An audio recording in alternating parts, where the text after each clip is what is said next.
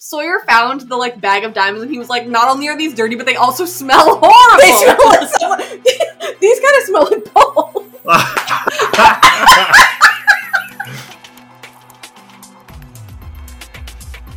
Hello and welcome to Our Lost podcast, brought to you by the Aficionados Podcast Network.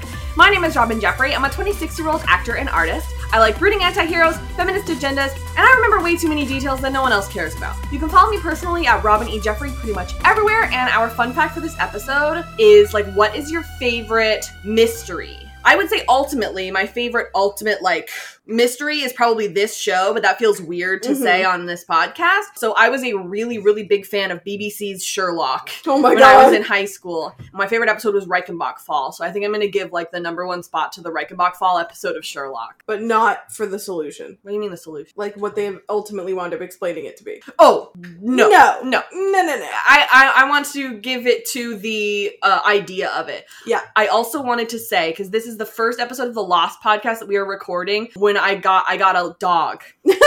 And he is eating in the background, and so I'm really sorry if you can hear that. If you can't, great. But if you can, if he doesn't eat enough, he could become anemic, is what the vet told me. And so I'm going to let him eat if he wants to eat, because he doesn't eat enough. It's true. Thank you. Because he's so busy doing 500 other things he shouldn't be doing. Yeah. So that's what's happening in the background. If you hear little crunches, sorry. And my name is Brittany Ray. I'm a 32-year-old artist and writer. I like badass moms and long naps. I'm on Twitter at Britannia, where I can be found attempting to be interesting and talking about my cat. And my favorite mystery is D.B. Cooper. Ooh, oh, like a true crime Yeah, like thing. a true crime mystery. I want to know every detail of D.B. Cooper, and the fact that I'll never know it haunts me. I do have to say, I don't want to call it my favorite one, but the one that has stuck with me, the one that haunts me to this day, I know which one you're going to say, and is Elisa Lam. Yeah. It's terrifying. If you're scared of things, don't go looking up what happened to Elisa Lam. She was from Vancouver, which scares me the most, and I don't want to talk about it. It's very scary, and they have a video of her surveillance of her kind of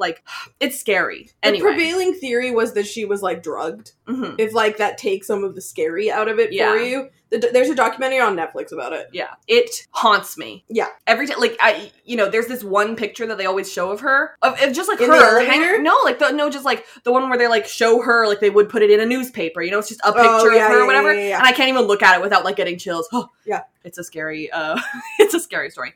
And this episode's guest is my cousin Aaron. Yay! Ooh! Yeah, my name is Aaron Grunewald. I'm a 27-year-old living in Calgary, Alberta. My day job might be in data science, but I prefer analyzing reality TV science. You can follow me on Twitter at Aaron Groovyveld, where really I just criticize my favorite sport teams. It's true. Aaron and I have this thing going where every single year we subtweet each other on Twitter and try and hide our happy birthday messages to each other. Oh yeah. I feel like we get more and more successful every year, and so that makes every year more terrifying. We've gone into images now, which is a real problem, and I feel bad for starting that. Yeah.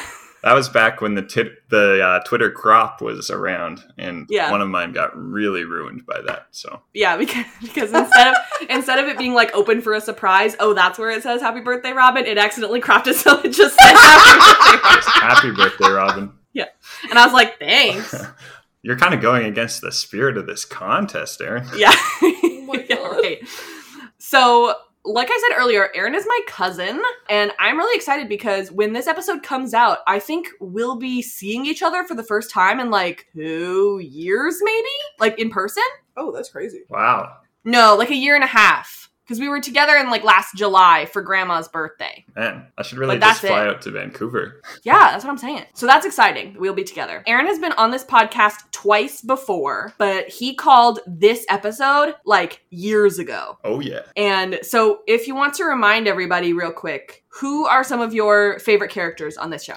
Oh yeah. Okay, so my favorite character is Arst, which I'm very, very happy about getting this episode. I didn't even remember that Arst was in it, but that is just the cherry on top. Yeah, Arst number 1, season 6, Claire is also another great one. Right. But yeah, of course, Locke for my favorite main character. Right. These are such huge opinions. Yeah. And so how did Lost sort of come into your life? Oh, I think by almost the same way almost everyone. Robin told me about it. Yeah. I was going to say, I bet I know this one.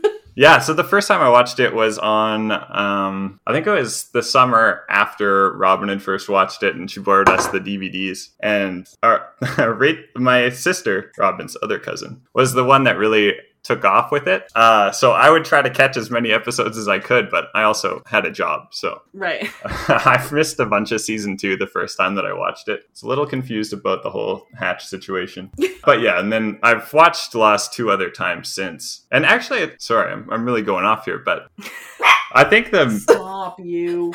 I think the way that you watch this episode for the first time is really important. Yes. So yeah, I watched it with DVDs all in a row. And then the second time I watched it was also on Amazon Prime streaming. The third time on Disney Plus streaming just this last summer. And well, I just think that's important. We can get into that later. Yeah.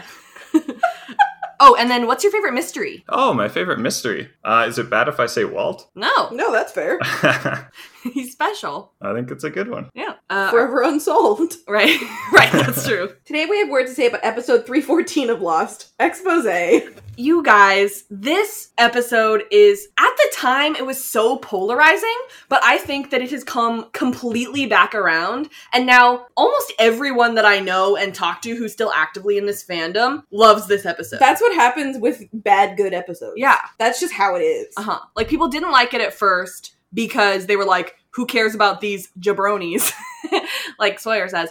And can we just instead talk about like what's going on with the main storyline? Like literally Locke just blew up a submarine and you're telling me about this. True. Sorry. That's a fair criticism. I guess, but also like when you look back at it, I was like, this is one of the most incredible, like, one episode arcs of storytelling that they ever did. Oh, I completely agree. I mean, Maybe yeah. ever. So the reason why it's called Exposé, oh, and I did have to say, I posted on Twitter today, oh my gosh, I'm so excited to record Exposé today, and no less than 3 people replied to me and said, I'm so excited to listen to this episode. Oh, that's cute. So people are excited. This is it is a anticipated episode of this podcast. And so basically it's called Exposé because it's the name of Nikki's TV show that she's on. What? They're also uncovering a mystery. And exposé is French for exposed. And in colloquial English, it means a revelation or exposure often revealed in the print or news media. Yeah, I was going to say it's a little salacious. Yeah. The broadcast date was March 28th, 2007. It was written by Eddie and Adam, Edward Kitsis, and Adam Horowitz. And it was directed by Stephen Williams. Aaron, you chose this episode years ago. What made you choose this episode and why do you love it so much? Well, I think it's, like you said, I think it's one of the best one-episode arcs, maybe in the history of television.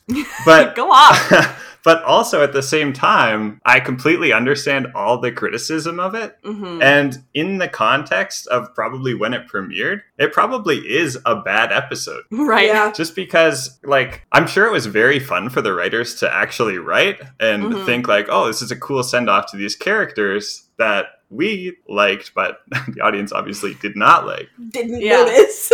But I don't think that TV audiences necessarily were that sophisticated listening or watching Lost. And you have to think of like the relationship from the viewers to their TV every week. When when you gather the whole family around and watch Lost, and yeah, like you said, Locke blows up the submarine, and then you're trying to figure out what happens next. And then there's no recap for the next episode. Right, and true. it's just some random, well, not some random, we love Nikki, but some person running through the jungle. It's pretty frustrating, and when you realize that nothing's going to happen in the episode. So it's almost like now it is a good episode because we can just watch it streaming. And it goes by very quickly, and you can actually appreciate it for what it is. But back then, you really couldn't. And the medium is sort of the message at the same time. So it's both a bad episode and a good episode. It was so hypocritical, though, at the time, too, because they kept being like the audience, that is, was like, oh, tell us about these random people that are in the background. Like, why are we only talking about the main characters? And that's one of the things that Arzt was bringing up in season 1, at the end of season 1, where he was just like, hey, the rest of us have lives, too. It's not just us because you guys are in the A-team, like, we're also, like, fully realized people, And so the audience was like, well, tell us more about them then. And then they were like, okay. And then this episode came out and they were like, get back to the normal stuff. That's so a that great was like, point. yeah, it was like hypocritical, to be honest. And I think ultimately, like, looking back on this episode has like a cult like following, and I completely respect that. And this is in my like top 10 episodes. The best bad episodes have cult following. Yeah. That's why everyone in the Star Trek fandom talks about threshold. Just some things deserve a cult following. Right. So some fun facts that I pulled off of Lostpedia about this episode. Even though they are the featured characters of this episode, the only dialogue that Nikki and Paolo have is in their flashbacks, except for Nikki's last words, which are also shown in flashback at the end of the episode. That's right? weird. So the entire time when we're in the present, they don't talk, even though they're the main characters of the episode, which is pretty cool. And this is the first episode to feature flashbacks of events already shown within the episode within the episode itself. Also, there was a lost on location and a commentary for this episode, which I checked out both of them just of course to make sure I had stuff for it. And I think Adam and Eddie had said, like, usually they would do like two, like if you split up the episode of the storylines into 3, it's usually like 2 parts island storyline, 1 part flashback. And this episode was 2 parts flashback, 1 part present. They just decided to break all the rules. Yeah. This episode marks both the earliest and latest chronological appearances of Nikki and Paolo. Because we see them for the earliest, which is Nikki on Exposé, and the latest, which is them being buried at the same time. This is the first episode of season 3 in which all current cast members appeared. However, Naveen and Matt only appeared in archive footage. Although some of Matt's footage is made up of alternate takes originally from pilot part 1 and what Kate did. Oh. So all current cast members are appearing in this episode, first time in season 3, but Naveen and Matt didn't shoot anything new. We deserve to have that more. Yeah, right. Okay, so now we've decided that we are going to cover this episode based on how it is shown in the episode, because I feel that instead of trying to do it chronologically the way time works, like start with Nikki's stuff and then end with, the island storyline of like Hurley playing Sherlock and everything, it kind of like gives a disservice to the way that it was written, because I feel like it was like a piece of art, to be honest, the way I am not kidding, a piece of art, the way that it was sort of put together, I think. We need to honor this episode. Exactly. And so I did a summary of the episode. We are we're covering it chronologically as the episode aired, but I wrote my summary chronologically how it actually happened in their lives. Hey, quick question. Why did you do that? It was just easier. All right, fair enough. So we would summarize the storylines right before we talk about them, but we are talking about this whole episode, so I summarized the whole episode. Who is she? So enjoy. Hello and welcome to the Nikki and Paolo episode. We begin by seeing Nikki stripping at a club, but when she goes in the back, she learns that the club owner, Mr. Lashad, has been the Cobra all along, and then she gets shot and killed. Turns out she's a guest star on the show Exposé. She's dating one of the producers, Howie Zuckerman. He has a new personal chef, Paolo. Zuckerman starts seizing and passes away. Nikki and Paolo were working together and poisoned him. They go into his safe and get $8 million in diamonds. They head to the airport where they learn they got away with the crime, and also Paolo is quitting smoking. That's important for later. Sure. They see Boone and Shannon arguing there, and they're like, ew, let's not be them. After the crash, Nikki searches for Paolo and needs to know where their bag is. That night, they meet Ethan, who introduces himself. And, oh wait, I wrote that night, but I realized it's like 5 days later. They meet Ethan, who introduces himself and offers to help them if they need anything. They witness Jack do the live together, die alone speech. Nikki at some point goes to see Dr. Arzt, who is collecting bugs because he's discovering new species. He tells her about the Medusa spider. That's important for later. She asks for help looking at trajectories. Nikki and Paolo follow Arzt's map through the jungle. They find Echo's plane and the Pearl Station. Paolo refuses to go up to the plane, and Nikki refuses to go down to the Pearl, so they just move on. Several days later, Shannon and Arzt yell at Kate for not telling everyone that they found guns. Nikki asks Kate where she found the case. They go to the waterfall, and Nikki makes Paolo get in. He finds the bag but says that he doesn't. Later, he goes through the bag and finds the diamonds and his nicotine gum. He's going to bury the diamonds on the beach, but Locke gives him the advice to hide it somewhere that won't wash away. Paolo makes his way back to the Pearl and stashes the diamonds in the tank of the toilet there. He overhears Ben and Juliet discussing their plan. Earlier this season, when Nikki and Paolo went with Locke and Co. to the Pearl, Paolo was in the bathroom retrieving the diamonds. Another day, Nikki misses real life, and Paolo says it was good that they never found the diamonds because it would have torn them apart. It's a nice moment until Nikki notices that he dropped his nicotine gum, which means that he found the bag. She goes to Sawyer and asks for a gun, but they argue over the fact that he won't give it to her. She brings Paolo out into the jungle and throws the Medusa spider at him, paralyzing him. She finds the diamonds and he apologizes, saying that he just didn't want to lose her. She finds some actual remorse before getting bit by a spider herself. She runs to bury the diamonds and rushes out onto the beach where Hurley and Sawyer were playing ping pong. She whispers, paralyzed, so that they know she's not dead, but unfortunately they mishear her as Paolo lies, which is still sort of true. They go on an Agatha Christie-like hunt, learning what happened to them and things about them. Hurley loved Exposé, they find a walkie-talkie and think they're working for the others. Sun keeps bringing up that time that she got attacked by the others, and Charlie eventually confesses that he and Sawyer were the ones behind that. Sun slaps Sawyer for it, and you know what? He deserved that. Yeah. Sawyer also gets in trouble because Hurley asked Desmond if he can use his powers to get more information, and he can't, but he does know that Sawyer was arguing with Nikki. Turns out Sawyer found the diamonds. They have a funeral for the two, and they scatter the diamonds over them. Just as they're about to throw sand on top of their faces, Nikki's eyes open and her 8 hours are up. Unfortunately, the rest of their bodies don't wake up in time for them to not be suffocated by the dirt. They are buried alive. There's some dark crap that happens in this episode. It's amazing. What a heart stopper. It's literally. okay. Literally. Basically. Their hearts were basically almost exactly stopped anyway. So we are going to go through this episode chronologically. So first of all, Nikki is running and burying something and then just keeps going. Then we go straight into a flashback. Nikki is stripping, and they say that she's the pride of St. Paul, and I'm like, Minnesota? But it's not. So. No, it's not. She's in Australia. Oh, wow. Oh, no, wait. Does maybe Exposé takes place in Minnesota and they just shoot it in Sydney? That would be more common for, like, movies. Wait, where is she from? Nikki? I think she's from America. No one in the show has an Australian accent. So she must be from St. Paul. Like, Billy D. Williams doesn't. Oh, for a second I thought you were talking about this show. I was like, have you met Claire Littleton? You know what I mean. Yeah, it's true. So it's probably an American show. Exposé probably doesn't take place in Australia. No. So let's say the pride of St. Paul, Minnesota. Yeah, tax credits, exactly. I do think it's funny that she's the pride of a saint, though. Like, she's out there stripping, and he's like, she's the pride of St. Paul. And St. Paul is rolling over in his grave. So she goes by Corvette, and she follows a guy into a room, and he's got a case of money. And she's like, no, that's the money for the orphanage. And already you're like, is this real?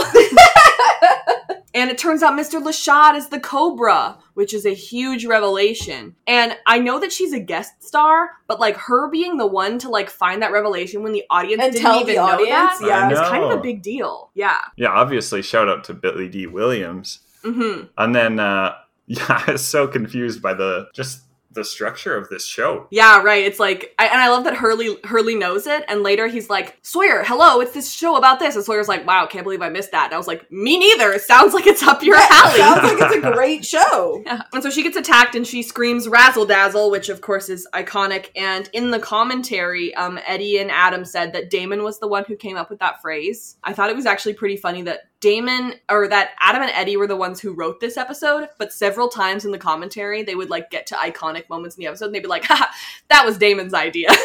We're like, oh, okay, so we know who that actual good writer is here. Got it. Mm-hmm. I'm like, that's why he's in charge, you know? I don't feel bad dunking on the creators of Once Upon a Time. Yeah. I'm gonna allow it. Mm-hmm. So then she gets shot 2 times, and she falls, and then she gets shot 1 more time. And at first I thought it was she got shot 3 times, and then 1 more time, and I was like, that's 4. That's one of the numbers, but she doesn't for some reason. I don't know. Okay. And then Autumn and Crystal are told that Corvette was working for the Cobra. And then technically that's true. Right, I guess. And then cut, it's a film set. And she was clearly a really important character because this is a huge reveal for the audience. And then the clapboard guy, the guy who has the clapboard that kind of reveals to us that it's a film set, he turns it upside down at the end, which means that they didn't slate at the beginning of the shot. I went to film school. Wow. Why wouldn't they slate it at the beginning of a shot? Probably, actually, if it was an actual set, I don't know why they wouldn't slate at the beginning of the shot. Because usually the person walks out, the first assistant director or whatever would walk out, do the slate, and then that would be at the beginning of the of the shot. But if you turn it upside down, that means that you didn't slate at the beginning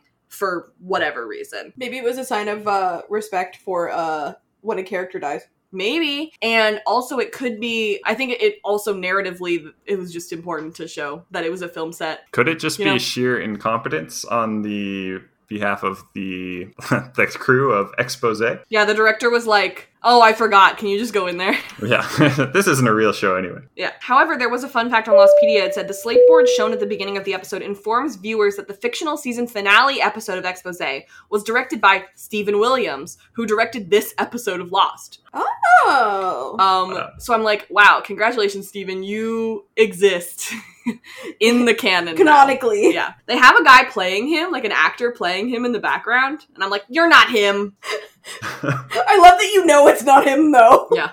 Of course. So Billy D. Williams is here, and he's playing himself. So that's pretty cool, because he also exists in the Lost canon now. I think that's so cool. The minute he showed up on screen, I was like, I forgot Billy D. Williams' name, so I just said Lando. Mm-hmm. I think that's probably something he as an actor resents. It depends. You know, it's like, it can go either way, whether an actor is like, yes, thank you, this is what I'm known for, and this is where I got my start, and some of them who resent it, and I'm like, why would you resent that? I think at this point, he just has to milk it for all it's worth. Yeah. And it's clear that Nikki has a pretty good relationship with him, which is pretty cool. And the producer is here, and he is Howard L. Zuckerman. And fun fact, Zuckerman in German loosely translate to Sugar Man or Sugar Daddy. So that's who that guy is. Oh.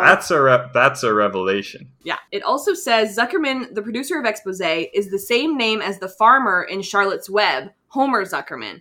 Charlotte's Web title character is a spider, as is one of the pivotal characters in this episode. So there's your Zuckerman. There's all your Zuckerman fun facts. It's a deep episode. Thank you so much for that. Yeah. So it is the series wrap for Nikki, and everyone's clapping, and they're like, hey, do you want to come back next season? And she's like, I don't know if you missed it, but I died. But what a huge offer. Mm-hmm. All right, that's a series wrap for Corvette. Let's hear it for Nikki. Well done, Rob. Well done, Nikki. Thank you. Thanks. Brilliant, Nikki, as always. You know, you don't need to die. We can bring you back next season. How? Well, we could say that Corvette was wearing a bulletproof vest. Bulletproof breast. Look, I'm just a guest star, and we all know what happens to guest stars. We can get into this later, but what are the logistics of their plan? Like, is this To bring her back? Well, I mean, Nikki and Paolo's plan. Well, obviously they're not great planners, and it works out. But, is she a real actor? You know what? I thought the same thing. I was like, aren't you kind of prolific? She has her own or is this her big break? catchphrase. Right. Yeah. Oh, yeah. How long has she been on this show? What else has she been in? Where's her IMDb, huh? Nikki Fernandez, I can't find you. Yeah, that's true. Exactly. So how did she get her start in this show? Has she been in another show? Mm-hmm. Obviously, Paolo later is mad that she slept with him. Mm-hmm. But how else would this plan work? Yeah. Am I getting ahead of myself? Exactly. She's like, thanks for reminding me. Yeah, exactly. I was like, if you're an actor and you're kissing him in front of all of these people so everyone knows that you were dating him. Yes. If he dies and you just bounce and don't even go to the funeral, you're looking mad suspicious. Exactly. It's a little suspicious. And they're like, haha, we got away with it. And I'm like, maybe you wouldn't have if you hadn't gotten in a plane crash. And the thing is, no, they would have, because you'd have to be then extradited back to the country that you committed the crime in, and that gets really difficult sometimes. Stand trial in St. Paul. Yeah, St. Paul, Minnesota. Counts. Anyway, so very confusing situation for her. Why would you ruin your acting career like this? Yeah, and I'm sure it's very promising. They're gonna bring you back. And I'm sure that there's some sort of paperwork that says that Paolo was also working for him. So if she was dating him, he dies, she bounces with the chef. There are a million true crime podcasts about this, I guarantee. Yep. Oh, there's my mystery, actually. Yeah, that's it. Yeah, it's like, someone's made a million true crime episodes about all of this, and then can you believe it, they died in a plane crash. I would. It's so dramatic. That would be such a good podcast. Yeah. Wow. I would be obsessed with that. Yeah. Brittany come on here and be like, DB Cooper who? No, literally, it's like you start that podcast and you actually go through it, episode by episode, and then you don't reveal until the final thing that you actually just are telling people a storyline from Lost. Yeah. It reminds me of, there's this bonus feature on the season 4 DVD of Lost. I don't want to say too much because obviously it's spoilers. But, there's this thing, I think that if anybody has seen this, they know what I'm talking about, but it's like a conspiracy of lies. It's called A Conspiracy of Lies. And basically it's kind of like a documentary that was made as if what happened in the show actually happened and why lies are happening and stuff. It's really cool. That's deeply awesome. It's my favorite bonus feature that has ever been on anything ever. Wow. And I'm pretty sure you can find it on YouTube if you guys want to look. It's pretty cool. And so she's like, I can't come back next season because I'm dead. And he's like, well, we can say that she was wearing a bulletproof vest. And she's like, I'm a stripper. I'm not wearing anything under this. And he's like, I don't know, we could make her boobs bulletproof? And I'm like, good one, Howie. Listen, the man's a visionary.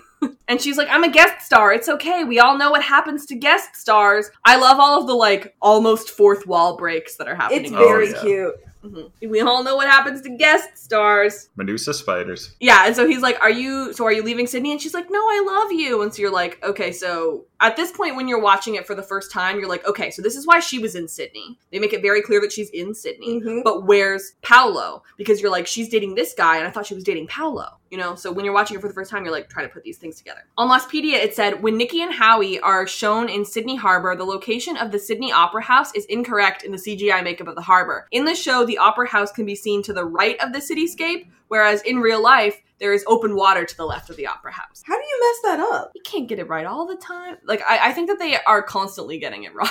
They're constantly getting it wrong every time they CGI it in. There's so many episodes. How Yeah. can you focus on all of them? I think, like, because that happened to Ana Lucia once, too, when she was looking out in Two for the Road. And it was like, that's just not right. Yeah.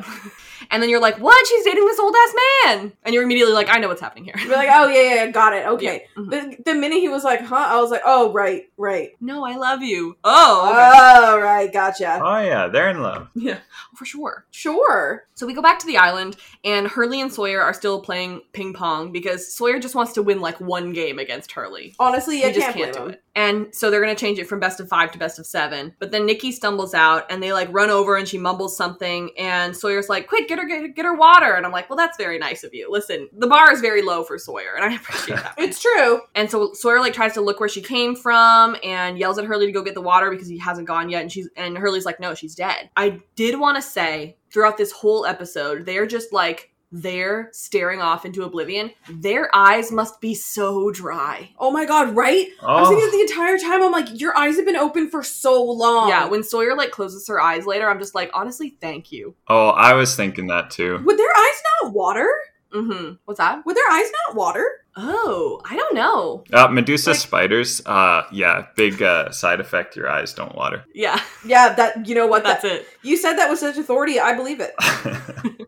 I love them. I love that. We'll get into that. Yeah. And so then Hurley's like, oh my god, Nikki's dead. And Sawyer's like, who's Nikki? And I'm like, Sawyer, who do you think is Nikki? Maybe it's this girl who's dead in front of you. Exactly. But I love the running gag of him asking who she is. It's great. So we go to 84 days ago. And I checked, and the present, like the day that we are on in the present, is day 81. So this is 3 days before the crash. Okay. So like I said, they killed Howie and were on a plane in 3 days. Suspicious. Yeah, they would be under investigation immediately. Yeah, it's... Well, you know what? I know what I'm realizing. What? They specifically said that it was heart failure. They're not looking for anybody. But, Oh, duh! But it's still suspicious that she just bounces. They're looking for where to send the funeral invite. Right. Yeah, exactly. We're like, where did she go? Like, weren't anyway. you guys, like, I don't know, a couple? Well, like, even then, like, how much did they clean up after that? You know? Like, did you leave your, like, all the rolls on the... Like, did you leave the breakfast on there? I wonder if they, like, put him on the couch or something. Like, we just don't know. Maybe. Weird. Maybe he just, like, died face first into his food and they were like, all right, see ya! But they were like, he was found in his house. And I'm like, well, if he was eating, then shouldn't his personal chef be there to say something? That's a good point. These details are fuzzy. You're asking too many questions. Wow, it's a good thing they crashed. Mm-hmm. Yeah, Exactly. I feel like Kate feels the same way. She's like, honestly, phew. So this is 3 days before the crash. They're eating breakfast. And I did grab a couple of quotes from the commentary when I was listening to it. So Edward Kitsis said this during the commentary. He said, this scene was actually going to be dinner. And we ended up having to shoot it for breakfast for, like, filming reasons. I think it's better. You understand that she slept over. You understand the intimacy. And it's a great mislead because you think this is actually when she met Paolo. Ooh, yeah. Mm-hmm. And she's like, oh my god, Howie, this is so good. And he's like, it's my new chef, Paolo. And at this point, when you're watching for the first time, you're like, oh, is this the only way they know each other? And they just, like, grow closer on the island? Like, how did they get on the plane together, you know? And she's like, oh my god, nice to meet you. I definitely don't know you. Hi. We've never met. That's crazy. I guess he must be a really, really new chef. Yeah, like, they've never met. Like, it's been 2 days. Yeah. And he's like, well, the secret is shaved truffles. And she's like, you should ask for a raise. And everyone's like, ha ha ha. This charming banter. Yeah. No one's about to die. Your raise is all the diamonds we're about to steal. Oh, yes. So we basically just talked about this already. But my next note was, imagine if she got caught, this would be the scandal of the century. Oh, yeah. It'd be Like- so good, though. Like, she dates the producer and then kills him. Like, hello? And so he's like, well, Paolo came to Sydney and he wouldn't leave me alone until I hired him. Haha, he's the Wolfgang Puck of Brazil. Isn't that crazy? I was like, if he's a big deal in Brazil, why would he need a job as your personal chef? Exactly. They all I have, think of that as suspicious. yeah, they all have great careers. Why are they ruining this? Literally, you don't need to ruin them. You guys have good jobs. Yeah. However, on Lostpedia, it said, Zuckerman refers to Paolo as the Wolfgang Puck of Brazil. Puck is an Austrian-American celebrity chef, restaurateur, and businessman based in Los Angeles. This is likely also a reference to Rodrigo Santoro's nickname in the media of the Brazilian Tom Cruise. Really? Whoa. So that's why they call him the Wolfgang Puck of Brazil. Okay, that's reference interesting. to that. So Howie tells her to try one of the rolls because he bought her a diamond bracelet and it was a surprise. Even more diamonds for you. Lucky.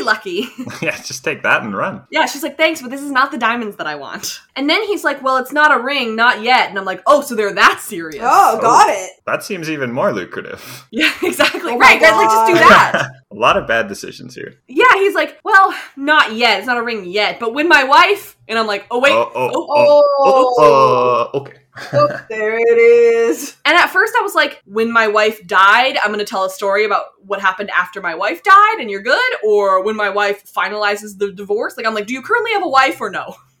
Apparently, Lostpedia, from the casting call of Howie, like when they asked for someone to come and play him, it said that he has a current wife. So he does. Oh my god, what a pig. Howie. And so, like, next question, where is she? I probably back home in America. We never learn because he dies. Well, he's from the UK, so she might be there.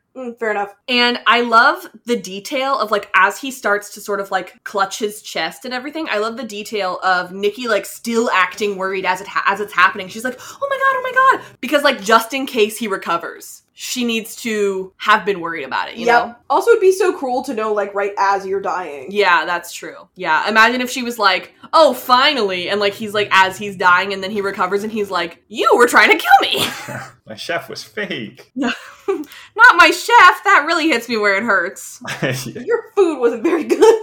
I also think that this was probably a way for her to, like, if he did recover, she would be able to just blame Paolo, and then Paolo would go to jail, because it's clear she doesn't really care that much about him. Oh. She totally would do that. Yeah. She's kind of a bitch. Mm-hmm. So Nikki grabs a key from around Howie's neck, and that parallels Jack, who has the key around his neck, and that's brought up later in this episode, so it's definitely a clear parallel that they're doing. Okay. And as soon as he's dead, she completely changes. Oh, it's like her whole personality just, like, falls off. Yeah. And she's like, oh my god, Paolo, why did I have to eat the same food as him? I almost got poisoned. She really is a great actress. If he had, like... She is. If he had pulled, like, a Kronk by accident and, like, accidentally put the poison in all the other places. The poison for... What's his name? The poison for Cusco. The poison... No, not Cusco. What's the producer's name? Howie. The poison for I was Howie. like, you Howie's forgot poison. Cusco's I don't name. think I could ever forget Cusco's name. Yeah. How can you forget Cusco? So they go into his walk-in closet and they find a safe, and he's like, oh, does no one know about this? And she's like, no, it's all a secret in here. Like, she knows so well that it's, like, behind a false wall, and she already knows where it is. She's been banging him for a while. Yeah. That or he's easily manipulated. Probably both. Yeah. Why do you guys think that Paolo used his actual name to work for him? Incompetence. It's that one. Yeah. I also wonder if it's also partially, like, if he did actually already have credentials in Brazil, then he, like, would need to use his real name so that he would know that it was real. So Paolo's gonna light a cigarette in there, and Nikki's like, hi, are you stupid? Evidence. And also, we're trying to poison him, not ourselves. And honestly, I love this anti-tobacco sentiment. Oh yeah, just throw a little PSA in there. Yeah, exactly. This episode has everything. This episode has everything. Yeah. Anti-murder sentiment. Yeah. Anti-thieving sentiments, and anti-smoking. Where do you figure there's an anti-murder sentiment here? Well, I think basically, you could argue murder bad. Sure. But who murdered? Oh, yeah, okay. Yeah, the whole... Zuckerman's dead, I guess. Yeah. That turned out okay, though. When I was in college, did an anti-tobacco show. I did 5 tours of it. We, like, toured around to, like, elementary schools, middle schools in central Alberta. Okay. And it's been going on since 1995, this, like, thing that I was doing. It's called The Ugly. Okay. And I did 5 tours of it. And did you know that now it's been disbanded because it's all about, like, vaping now, I guess. And now I have the record for most amount of tours. I was the cast member who did the most of them. That's true, you did. So fun fact about me. Wow. A celebrity. I have so many tobacco facts in my head. So then we have the Russian nesting doll. And the Russian Matryoshka doll's nesting form mimics the show Exposé. It's a show within a flashback within the episode Exposé. It is also a hint on Lost itself for being a show where mysteries are solved only to reveal other similar mysteries right beneath the original layer. And then she says razzle frickin' dazzle, which is iconic. This will be fun. On Lostpedia, it also said Nikki and her character Corvette both used the catchphrase Razzle Dazzle, which is a song in the musical Chicago about distracting a jury with dramatics so they won't see the truth. Give them the old razzle dazzle. You're welcome. And also it said that the scenes in Zuckerman's home show Nikki with black fingernails, and in the next scene at the airport, Nikki's fingernails are white. So she black, had a manicure. and also black and Black white. and white. That's the theme. So true, bestie. So back in the present, everyone is around Nikki's body, and Charlie is asking what's going on, but then Hurley is explaining that they don't know. And Sun thinks that it was something she ate, and Charlie's like, oh, was he poisoned? Which, of course, leave it to Charlie to be dramatic. And, of course, Sun is thinking about this because Sun poisoned Michael in season 1. Oh, yeah. By accident. She meant to poison Jin, but she accidentally poisoned Michael. Listen, so it makes some sense things happened. that she would jump to this. And so they're like, let's see if anyone else is sick, because, like I said, Jin was the one who the water was meant to be for. So maybe someone was trying to poison somebody else, and they accidentally poisoned them, and that's what happened. And then Charlie notices her fingernails and calls it gunk, and you know what? I just wanted to say that's rich for someone whose nails look like that. Okay, literally, when he was like, there's stuff under her fingernails, I'm like, that's all of you. Yeah, you guys live on a beach. Yeah, if you're so aware of fingernails, then, I mean, take a look in the mirror. What's going on? Exactly. Sawyer thinks that she said plywood, and then Hurley thinks it was power lines. But Hurley loves a mystery. He watches Exposé himself, and Sherlock Hurley is so fun this episode. He takes it so seriously, and I just appreciate that. Where'd you find her? Right here. She stumbled out of the jungle, face planted, said something like plywood, and sorry, no. Actually, I think she said power lines.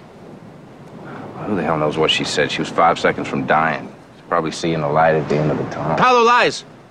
That's what she said. Paolo lies, not power lines. Paolo lies. Who the hell's Paolo? Paolo's her husband or boyfriend or whatever. They live down the beach. Well, where the hell is he? Because if he lies, that might be a good place to start. I thought they said pair of lies when I watched it yesterday. Oh, yeah. But, I love how well they skirt that line between, like, us being able to understand it and then, like, totally being able to understand it at the end. Yep. Like, I think that the editing is probably slightly different just in case, but it's just so good. Yeah, totally works. So then Hurley realizes that it was Paolo lies, and Sawyer's like, who's Paolo? Oh, Sawyer. And so they're like, oh my god, Sawyer, that was her husband or, like, her boyfriend or something. And so it's funny that Hurley is like, oh my god, Sawyer, you don't know their names? And it's clear that Hurley knows their names, but doesn't know anything about them.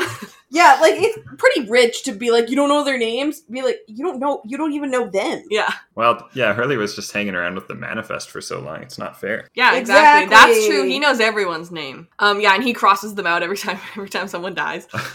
So he's like, okay, well, let's figure out where he is, because apparently he lies. So let's figure it out. Ooh. So we go 80 days ago, which is one day from the crash. And so we're at the airport and reading the newspaper that is Howie's obituary. On Lostpedia, it said, when Paolo and Nikki are reading the newspaper in the airport prior to their flight, the date in the newspaper is shown as Thursday, September 24th, 2004, rather than September 22nd, which is the date of the actual plane crash. In addition, the Thursday of that week was actually the 23rd of September. So script coordinator Greg Nations, who is a god and who is like basically the continuity police and does a very good job most of the time. Okay. Greg Nations confirmed that this was a prop error and that they had caught it and it was supposed to have gotten fixed, but it still ended up in the aired version of the episode somehow. That must haunt him. I probably does. Again, this episode has everything, including time travel. Yeah, exactly. Yeah. They're like, it says one day from the crash, but was it really? Or was it 2 days after the crash happened? Dun, dun. And so they said that he was found dead from heart failure. So they just bounced and got away with it somehow. Sure. They said he was an English expat, which means that he left England to become a citizen of Australia. He was a producer of Exposé, Strike Team Alpha, and Dr. Kincaid Esquire. And Kincaid was the name of Locke's physical therapist last episode. Oh. I don't think those have anything to do with each other, but that's just a true fact. Someone just really liked that name. I guess so. And there was also a thing about Exposé last episode because Locke, when he was eating like that TV dinner before Peter Talbot showed up, was also watching Exposé. Oh yeah, you mentioned that last time. And that was like like 4 years before. Oh my god. That was like 4 years before this, which means that he was watching season 1 of Exposé. Wow. He was an OG stan. Yeah. I was like, maybe Locke would have recognized Nikki, but Nikki just showed up in season 4. And she was just a guest star. Yeah. So they straight up just laugh about Howard's death and kiss about it. And I'm like, you guys are great people. Yeah, they're deeply moral people, you know? Mm-hmm. Like, if I was listening to this, because I will say I love to I don't know where the sentence is going. Eavesdrop. It's true you do. I'm nosy. Yeah. And so if I was eavesdropping on them reading the obituary of this man and then laughing, I'd be like, what? Yeah, I would be like, I think I need to report these people for murder. Aren't you the Wolfgang Puck of Brazil? Oh my god. Sir, please, I recognize you from somewhere. Yeah. Aren't you him? Luckily, Exposé hasn't debuted yet in season 4. Or has it? Right, exactly. Do we know? So, like, has she even shown up? How many episodes has she done? You know, that would Exactly. be hysterical. Someone just stops Nikki and they're like, are you the Nikki? Aren't you Nikki Fernandez? Corvette? Corvette? Is that you? Are you going to be at the next con? Hey, please tell me, who's the Cobra? So he's chewing his nicotine gum because he knows that she doesn't like him smoking. And honestly, that's really nice. It's pretty respectful. That's actually. pretty sweet of him. And we see that he has the Exposé season 4 script bag. We can see that they have the Russian nesting doll inside. I'm still not really sure how they got through security, even if it was just in a nesting doll. Yeah, you kind of have to declare these things. Yeah. Oh, yeah. Especially at that time when everyone was on alert for everything. Yeah. And you can also see that he has a Brazilian passport. And it said on Lastpedia that it was apparently misspelled. What? But, so, oops. Oh, that's embarrassing. So then they toast their new life together. And like I said, if she is Howie's girlfriend and he's his chef and they are kissing in public in this airport, put 2 and 2 together. They killed him. Yeah, but no one sees it. But- no one cares about these random people. I guess I'd be like, aren't you Nikki? I feel like she was not a big enough actress for that to happen. I feel like maybe becoming this guest star was like her big break. Like she got with Howie and then just like being on the show was a bonus Exactly. for her career. So Shannon and Boone show up and Shannon is complaining that there are no chairs. It's always fun to see characters that died. And they have so many this episode and it's so fun. Shannon is a straight up ass in this scene. Yeah, I'm not sure I understood her complaint. I Right. also didn't. You're in it's kind of a restaurant area and you're complaining about the chairs, but Yeah. you haven't looked for food or anything? What's So happening? what do you even want? There's just like a lot of violence happening. She just here. likes to complain. Yeah. And so he just is trying to come up with solutions and she's just tearing him down about it. And so they're like, let's just leave because you already couldn't get us seats in first class, so how are you supposed to get us seats here? We'll never sit down ever again. He's like, sitting is something that I will simply wish for the rest of my life. In Pilot Part 2, she says that the guy who wouldn't give them the seats in first class saved their lives. And if I was Boone, I'd be like, how about me? Yeah, smugness. Yeah. And so then Boone goes up and asks if he can borrow a chair from them. And they say yes, of course, because they're not using it. They just put their bag on it. And then Shannon is yelling at them or at him and he's like, thanks anyway. He's very sweet Boone. He was too good for this world. He was doing his best for an idiot. To be honest, he was just slightly too uninteresting for this world, I think. Yeah, he had to go be a vampire. There just wasn't enough going on with him. Yeah. Yeah, he needed another thing. Yeah. Other than the incest thing, because no one liked it. Oh, Oh, God. Must you remind us? Yeah. And so she's like, Boone, if you quit flirting with random guys. Queer Boone, ladies and gentlemen. I am here to talk to you about queer Boone. My headcanon is that Boone is queer. Thank you. No tables, no chairs, nothing. Good call, Boone. Do you want me to just grab a chair from the restaurant? No, forget it. Let's just leave. You already screwed us out of seats in first class. Why would you be able to find them here? Hey, can I have this chair, please? Yep. Be my guest. Boone, let's just go. Thanks, anyway. Boone, I'm coming, Shannon. if you quit flirting with random guys, maybe we could actually get on the plane. Promise me we'll never end up like them. It's usually Shannon who makes gay Boone jokes, and you can take this one of two ways. Okay. One way is she's known him forever, so I'm gonna choose to see that as her like knowing the truth. But there's also the other way of her just like considering that gay jokes are an insult back in 2004. It's that one. Yeah, and so just insulting him. Yeah. But I choose It's to too see it the other emasculating. way. Yeah. And I'm like, I gotta tell you, I have seen straight men and I have seen gay men. Masculinity has nothing to do with that. Yeah.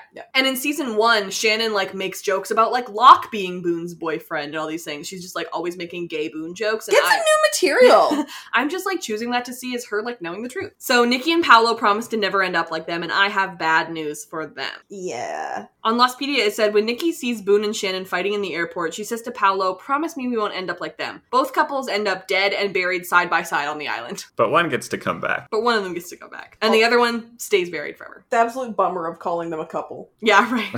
That was a bummer right there. Nikki's statement about not ending up like them echoes Gina's comment to Jeff. You guys are like, who's Gina and Jeff? Yeah. Regarding Sun's subservience to Jin in Exodus Part 2. If you guys remember in the season finale of season 1, Sun and Jin were in the airport in basically this exact same place. Oh, yeah. And she was, like, helping him, and, like, she accidentally spilled something on him or whatever, and, like, he yelled at her, and then those two, like, random white people were like, ugh, we don't want to end up like them, and then Sun, who speaks English, knows what they said, and it was sad. So these are also parallels to that. Okay. Oh, I hate Gina and Jeff, yeah. Gina and Jeff, they suck. Hey, guys. Gina and Jeff. We do not stand them. And it's funny because they also think that they're a couple. Like, Nikki and Paolo think that Boone and Shannon are a couple. Yeah. And it's like, they're not. I'm like, please wrong. please stop trying to sell me on this incest shit. I'm finished with it. Like, I've seen Game of Thrones. I didn't like it then either. Yeah. And so then, over the intercom, Captain Stewart needs to pick up the courtesy call. And I was like, Captain Stewart, get to it, my guy. Yeah. Get to it. Okay. So Is I this had important? Well, no. But it's a detail that I wanted to bring up because I didn't know what a courtesy call was, so I had to look it up. Okay. Is this important? No. No, it's not important. So what is it? This is my whole life. People listen to this podcast for tiny details. What is in my bio, Brittany? Tiny details that no one else cares about, and that's my thing. Uh-huh. So a courtesy telephone is a telephone located in airport terminals, large train stations, hotel lobbies, and other places where many travelers are expected, which is used to relay messages to a specific person. So they're like, hey, someone's on the phone. Not in 2004, Aaron, you work for airline? Yeah. Thoughts? Aaron, you work for airline. Correct. I've never used a courtesy call. Yeah, because in the words of me, can't y'all text? Yeah. Exactly. So we get to the crash. Day 1, the crash. Wow. The Lost on Location for this episode is almost exclusively about recreating the crash. Okay. And it is awesome. And I found it on YouTube by searching Lost on Location Exposé, if anyone wants to go check it out and they don't have the DVDs or something. It's pretty cool. So we see Shannon and Jin shouting, Nikki is here now. And basically we're seeing the same crash that we had before, except Nikki and Paolo are here now, and Arzt. And there are so many things in the blooper section of this episode based on like really, really specific stuff in this scene that we saw in the pilot. And I respect people who found those, but I don't need to bring them up. Yeah, only Losties would notice these things. Yeah. So if you want to look at that, you can. But it was just like, it was a large list of things that didn't really matter that much. Unlike courtesy calls. I hate matter you. so much. So Locke tells Nikki to watch out, and she sees a man lying face down, and it's not Paolo, it's Arzt. And Arzt asks if he's okay, but she doesn't answer. She just walks away. If I was Arzt, I'd be like, well, hello? Am I okay looking? Hello? I think, yeah. Oh, yeah. I wouldn't tell her about my spiders. I would never talk to you about spiders or trajectories. And so Boone walks up and asks if she has a pen, and that's just iconic Boone moment from the pilot. It was extremely funny to see this. The way that they recreated the crash was really cool. They mostly used they recreated part of the set to do some of the stuff, and then other stuff that they used like dailies that they hadn't aired. So they like went back in their They went back in their like stocks of footage that they had from the pilot. Yeah, archive. And they found footage that they hadn't used yet, and then they just used that, which is really cool. Hey, crime. Hey, there's some crime going on in downtown Vancouver, if you can believe it. So Paolo's just standing there in shock, and she's like, oh my god, look at me, and you think it's like gonna be nice, it's gonna be like, oh my god, I'm so glad you're alive, and she's like, where's our luggage? Where's all the stuff we stole? Mm-hmm. It makes sense to me, because it was a carry-on for them. So it's gonna be around. Because the place where Kate found her case, that was a carry-on for the marshal, so it makes sense that it would be in the same sort of place. Mm-hmm. It's solid logic. It's just like such a heartless thing to think of 3 seconds after realizing you almost died. Yeah. Yeah, you should be thinking about Arzt. Mm-hmm. Exactly. Yeah! And if he looks okay or not. And I don't think he does. Yeah, probably not. He's covered in blood. He looks unwell, but that's just kind of how he looks. A little bit. So Sawyer, Hurley, and Jin look for Paolo, and they find him. And Sawyer is not a tracker, but he's trying his best, and he did it. They find him in him, they're like, oh no, he's also dead. Saeed would be so proud. It's true. I know. On the commentary, Adam said, one of the things we did in this episode, we seemingly broke one of our rules, which is that you only flashback off of living people. I didn't even know that was a rule, but I guess it makes sense. And then Eddie said, which is still true. And then Adam said, right, in this episode, we seem to break that rule until the end when you realize that they're not really dead. And every time we whoosh off these faces of seeming corpses, one of the things we're hoping to do in some of the audience is to raise the question of what's going on? Are they changing things? But, also leaving a little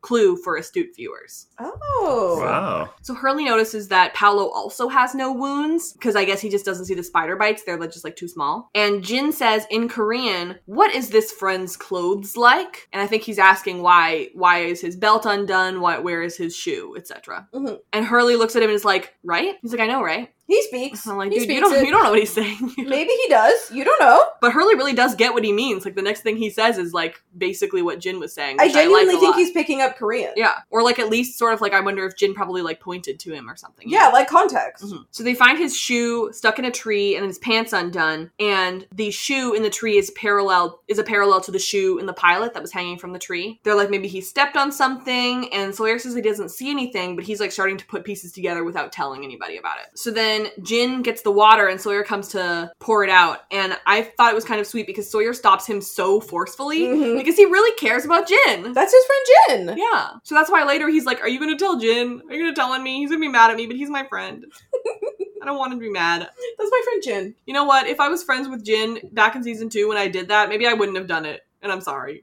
Fair enough. However, Charlie does say sorry, albeit not to Sun's face. Oh yeah, he does not. No. But Sawyer never says sorry, I don't think. I don't think Sawyer's ever sorry for anything he's ever done. He's like, it worked out. All I got was a slap. It's all good. Exactly. So Hurley's like, oh my god, that's evidence. And Sawyer makes fun of him for pretending to be a detective. And he's like, is there a forensics hatch? And I'm like, if yes, where is that? I'm interested. That sounds interesting. And then Jin thinks it could have been the monster. Ah. And Hurley I think runs that's with that. Solid guess.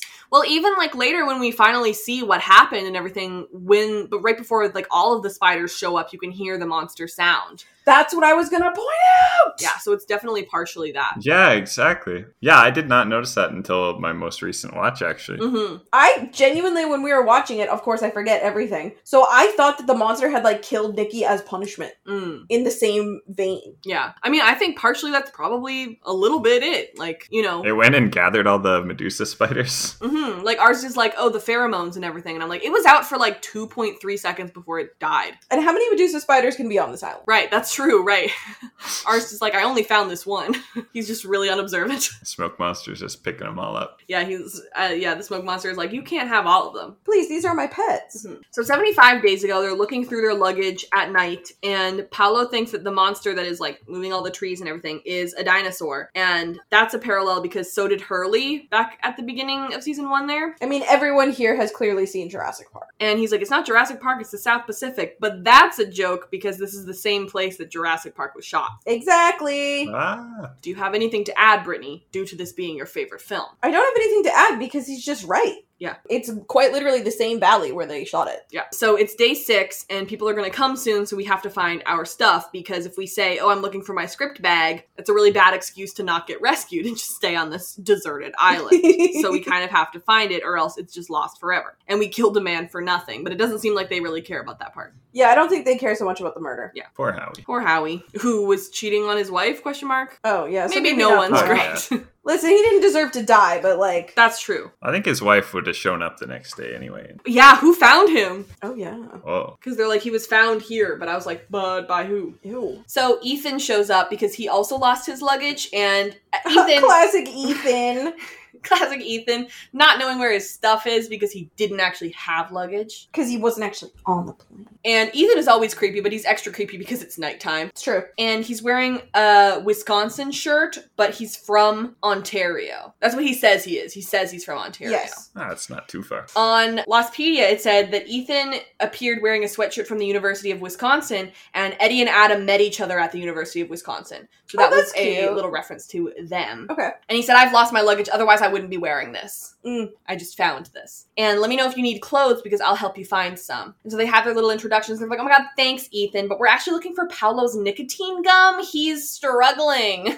That sounds real to me. Yeah. And so Ethan says to look inland because we were over the island when we split, so maybe you should check there. And there is I think that now we can say that it was purposeful potentially, but instead of saying we were over the island when we split, he maybe says we were over the islands. And it really does sound like he says that. And now that we know that there are actually 2 islands, it's kind of fun to think about it that way. Wow. So Arzt runs in and is yelling about how Boone took the water, and this was a subplot in episode 105, White Rabbit, because Boone wanted to take responsibility of rationing the water, and then Jack does his live together, die alone speech. And it's basically just fun to see them in places that we've already seen, to like really hone in on the fact that they have been here the whole time. Yeah, they've really witnessed all this history, which is like kind of fun for the viewer, because you're like taking a trip down memory lane, quite literally. When does the Lost video game take place? The Lost video game, Via Domus? Yeah. It takes place in between season 2 and it ends with the big flash at the end of season 2. Oh. So it happens during season 2 concurrently. I don't think you can go in the hatch, but I'm pretty sure you can go in like the staff. Yeah, you can go in somewhere. And see like what like Kate and Rousseau and Claire see when they go in the staff in like maternity leave. Huh, interesting. But that video game was too scary for me. Oh, you didn't like running from the monster? That was my problem, is that I was like, when I'm watching everyone else do it, I'm like, haha, run! But then when I have to do it, I'm like, this is... And it was hard because you have to like hide in the banyan trees until you don't hear him anymore, but you always hear him. Oh, I see. You had too good of a sound system, and they had poor sound design. So it's like, how am I supposed to know when to go? Yeah, I also liked how Locke kind of sounded like a farmer, just out in the country. Yeah, it's like they brought in some people to play their actual characters, and other people you're like, ugh, who's that? Yeah, I imagine they just like invited everybody, and then only like a couple people showed up, and you're like, oh, I should not have come to this. Yeah, it's like Ben and like Sun are like really, really accurate, and then Sawyer's like, howdy!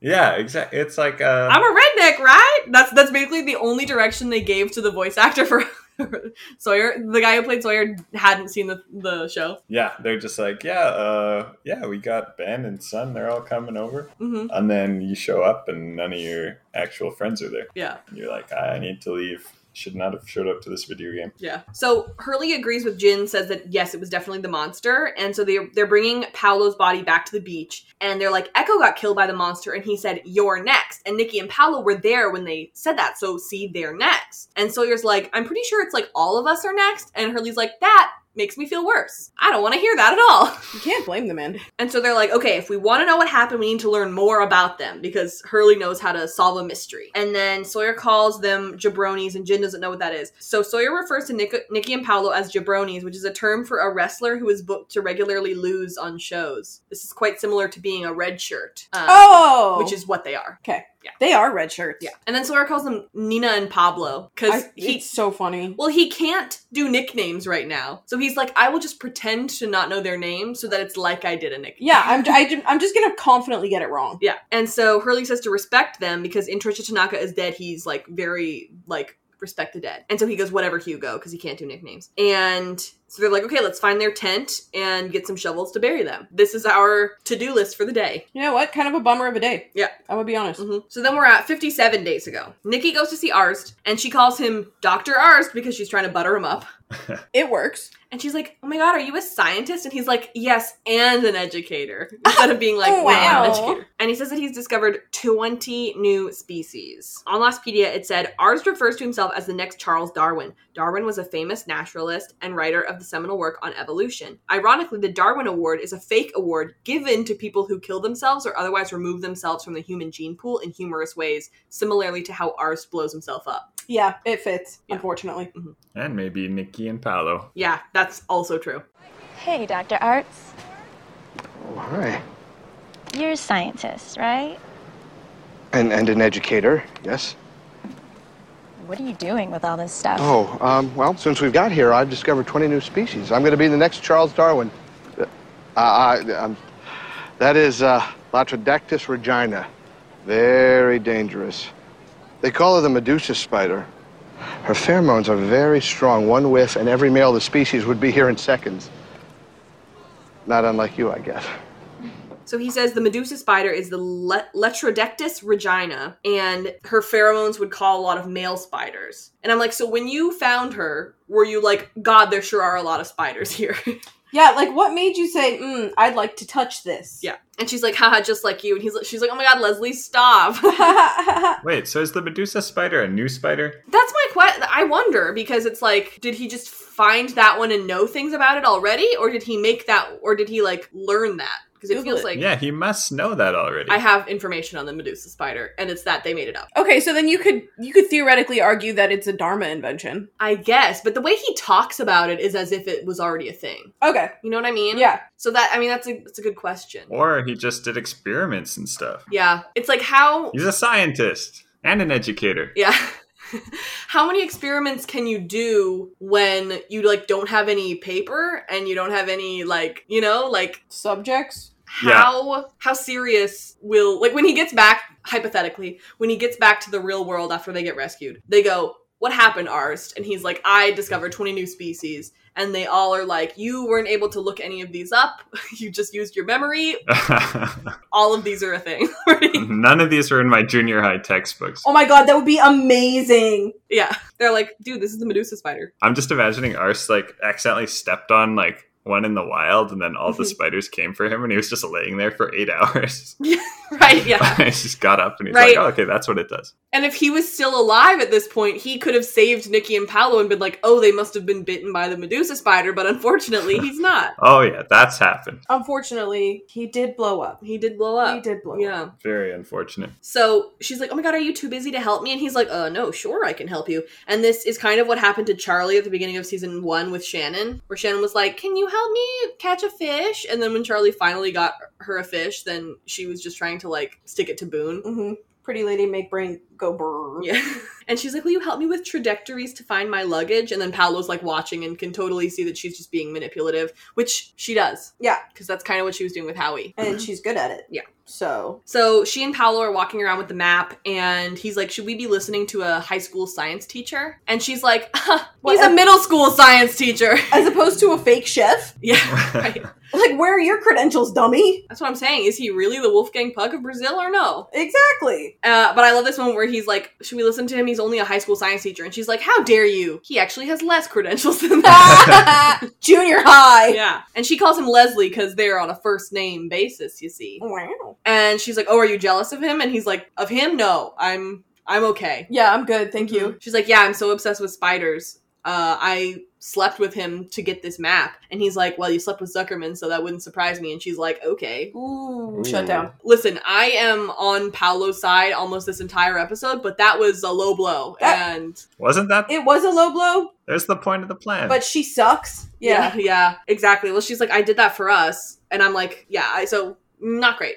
However, if I was the guy who played Howie Zuckerman, I'd be like, listen, I'm not that bad. I'm pretty good looking for an old guy. You know?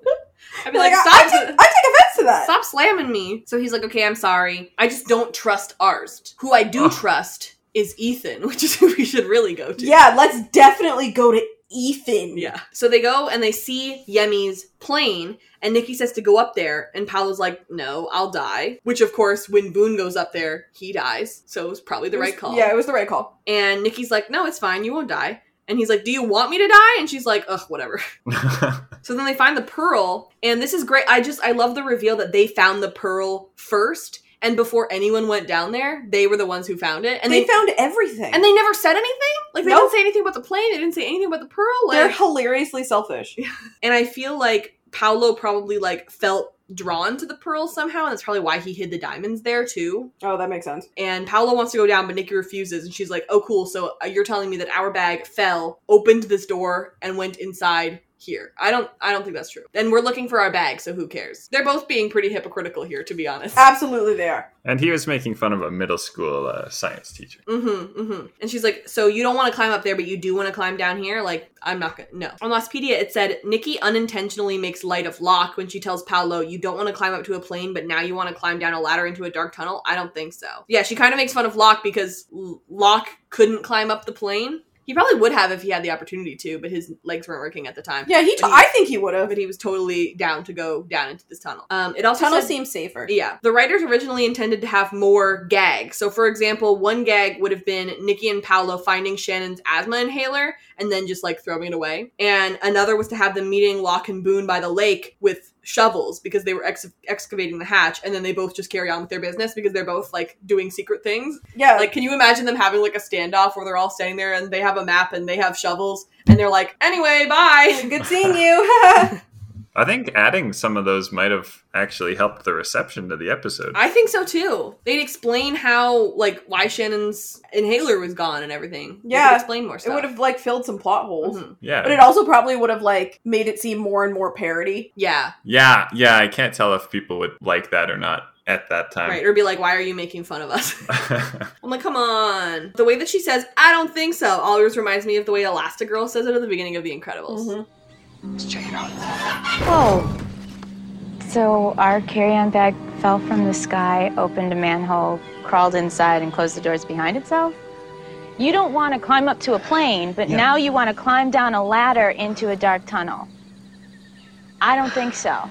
And then she just leaves. She just walks away. She's having a hard day, but also I don't feel bad for her because she's evil. Yeah. I tried to look for an redeeming quality in her. Did not find it. Mm-hmm. So Sawyer looks through their tent, and Charlie says that Sun checked the food, and it's not the food. So is there, like, some sort of virus? And I'm like, we don't need to be talking about viruses right now. I know that this is 2007, but stop. But, like, shut up. Please. You're cursing it. Hurley still thinks it's the monster, and they notice the bugs, and they're like, did they collect bugs? And Charlie recognizes that the bugs are ours before he exploded. So it's interesting that Charlie knew that. Oh, little art. And they were like, oh, so they must have been friends with him. Then Charlie finds the script book, and Sawyer doesn't know about Exposé, but he watches Little House on the Prairie. Come on, Sawyer.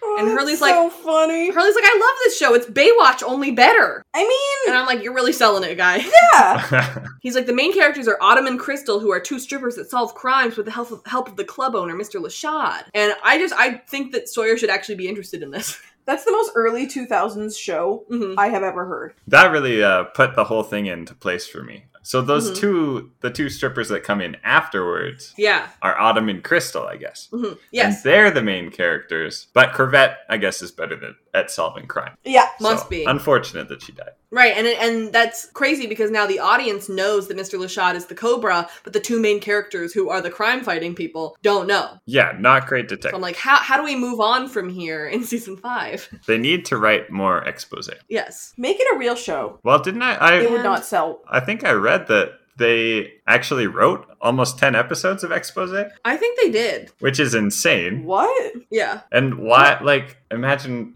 they must have a lot of time on their hands. Honestly, the way that they talked about it in the commentary was kind of like they had written Exposé first, and they were like, can we put Exposé in this episode? And Damon was like, sure. Wait, that kind of makes sense. Yeah. Well, yeah, the original idea was that they were going to not explain that it was a show. Yeah. And it was going to be like, just everybody would be extra confused.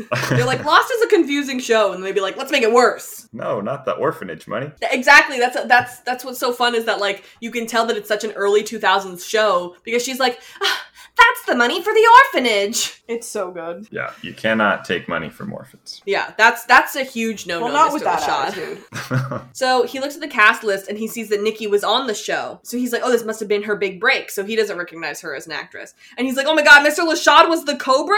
Do you guys think that the episode that she was in aired while she was on the island? Oh my god, it totally did. Like, was Hurley, did he just miss the episode? Or was Hurley one of the first people to know that Mr. Lashad was the Cobra before it aired? I think he probably knew before it aired. Because, like, this is only a couple...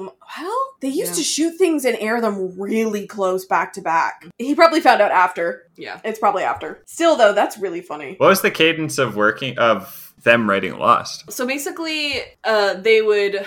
I don't know exactly how long the time was in between them writing the episode and them shooting the episode, but basically, like, they would get their episodes and they had 2 different episodes kind of working at the same time. So, like, Jack Bender and Stephen Williams were the 2 main directors, and so on one side of the island, they would have half the cast shooting one episode, and on the other, they would have, like, Stephen Williams doing another episode. And so it was happening really, really fast like that. There's a bonus feature on one of the DVDs movies of like a day in the life of one of the people who like took the film from the sets to the like airport to be sent to LA for it to be edited and stuff like that. And that's where I'm like remembering all this information from. But it was basically like they always had two sort of teams working concurrently to get it out really, really fast. And of course, this is early 2000s, so they're still working on film cameras. Lost was done exclusively on film cameras, so they needed to fly out the film from Hawaii to LA every single day. Wow.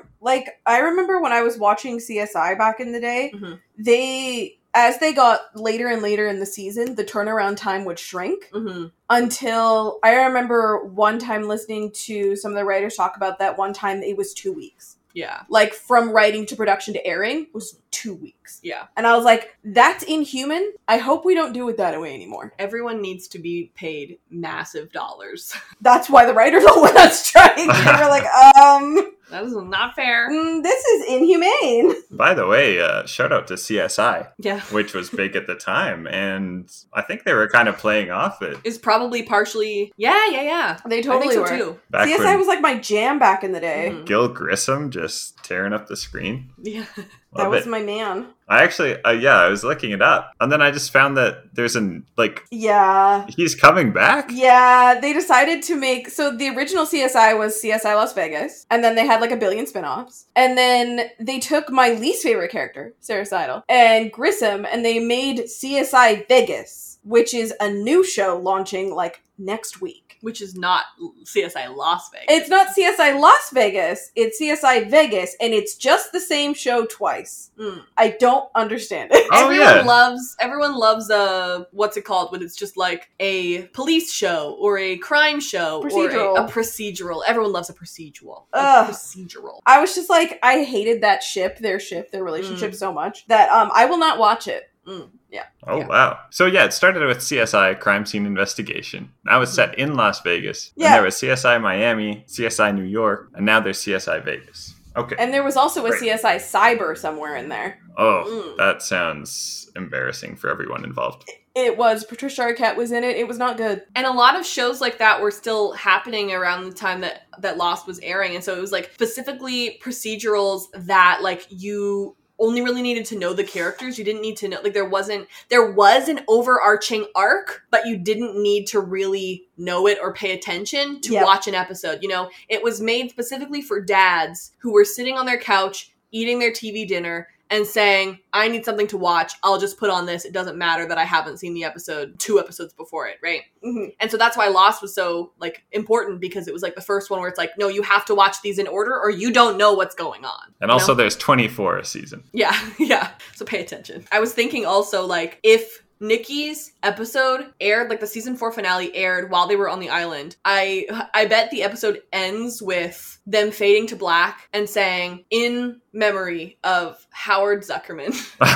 Oh my god. And then that fades out, and then another one fades back in memory of Nikki Fernandez, because she died in a plane crash 3 days later. And you're like, those two are not at all related, by the way. Yeah, by the way, that has nothing to do with anything. Also his private chef. Yeah, also his private chef. R.I.P. to his private chef. Oh no! Wolfgang Puck sends a message himself. Wolfgang Puck sends a cameo to Paolo's family. It's like, I heard that he was a fan. I just see like in memoriam section of like the Oscars or something. Yeah, the Emmys. Brazilian Tom Cruise. Oh no! Oh wait, that's the actor. That's the actor. I won't go there. Brittany, you had thoughts on the actor while we were watching yesterday. My thoughts were then he got so much hotter, like 10 years from when Lost aired, because he was on Westworld. I guess it's 15. Oh, yeah, that's that him. guy. Yeah. Wow. He's way more attractive in Westworld. I do want to say he's still very attractive in Lost. Yeah, that he's was just got the a point baby of him. face. Yeah, exactly. Yeah. But who doesn't mature well with age, you know? It's so me. But yeah, he is. What? This is like 15 years later? How many? When did Westworld air? Like 2018? Yeah, so that would have been 11 years. Oh my god. Classic. That's crazy. And he was in Love Actually. Yeah, he was. So Hurley's like, the history, the mystery of Lashad and the Cobra has been a thing for 4 seasons. And of course, 4 is one of the numbers. And then they find the walkie-talkie and they're like, oh, that's weird. And Sawyer's like, the others had these, so that means that they were working with the others. That's quite a jump to make. Yeah. Well, I mean, I guess I get it, because if you've only seen walkie-talkies in one place this whole time, yeah, it just happens to not be true. Fair enough. So then we move on to 48 days ago, and Shannon and Arzt are yelling at Kate, and Kate's like, well, we thought it would be best to not tell anybody about guns. And Arzt says that only his mother knows what's best for him, and that's the only person. And you're not my mom. I'm like, we're really just saying things out loud. There's a lot of psychological exploration happening here. Yeah. I can't imagine being like, I'm a grown man, and I'm going to say out loud to all of these people, the only person who knows what's best for me is my mom. That's only okay when my mommy says it. I think this is the deepest that we go into Arst's situation. Yeah, except there were these webisodes at the end of season 3 that I'm excited to cover after we finish this season called The Missing Pieces, and there is a webisode that's like 3 minutes long, and it's all about Arzt and why he was in Australia. Yeah.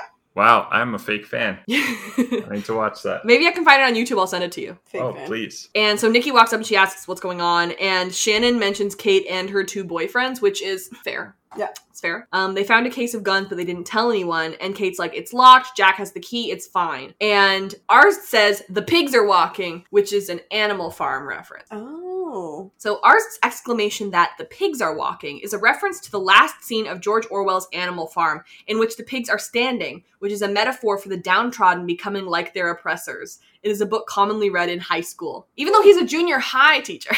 All right. He knows things about Animal Farm. And then Nikki asks where the case was found so that she can go get it too. And so they go to the waterfall. Aaron! The waterfall! We went to this waterfall! You did! Tell the story. Do you remember? Oh, yeah. I remember I got some trivia right. Yes! Yes. Okay. So the tour operator had a great piece of trivia, and this one I actually knew. I don't want to disrespect Robin, but I do believe I knew this one first. Yes, I had 2/3 of it prepared. 2/3 of it, and you came in with the third, and I appreciate that. Oh, right. I probably wouldn't have gotten the first 2. Okay, you tell the trivia. I can't remember exactly. Yeah, so basically the guy was like, this waterfall, the guy was like, we can either go to this waterfall or we can go to the beach where their like camp was. And I had really married myself to going to this waterfall. And so looking back on it, to be honest, I wish that we had gone to the beach instead, because when we got to the waterfall, Aaron, your family was already there because they had gone as like tourists to go to this thing. And I'm like, I cannot believe that I passed up going to the beach camp when I could have just gone to the waterfall myself. Yeah, we probably would have ended up at the waterfall anyway. Yes. And so it kills me inside, and I still think about it. Gotta go back. Either way, we go. We have to go back.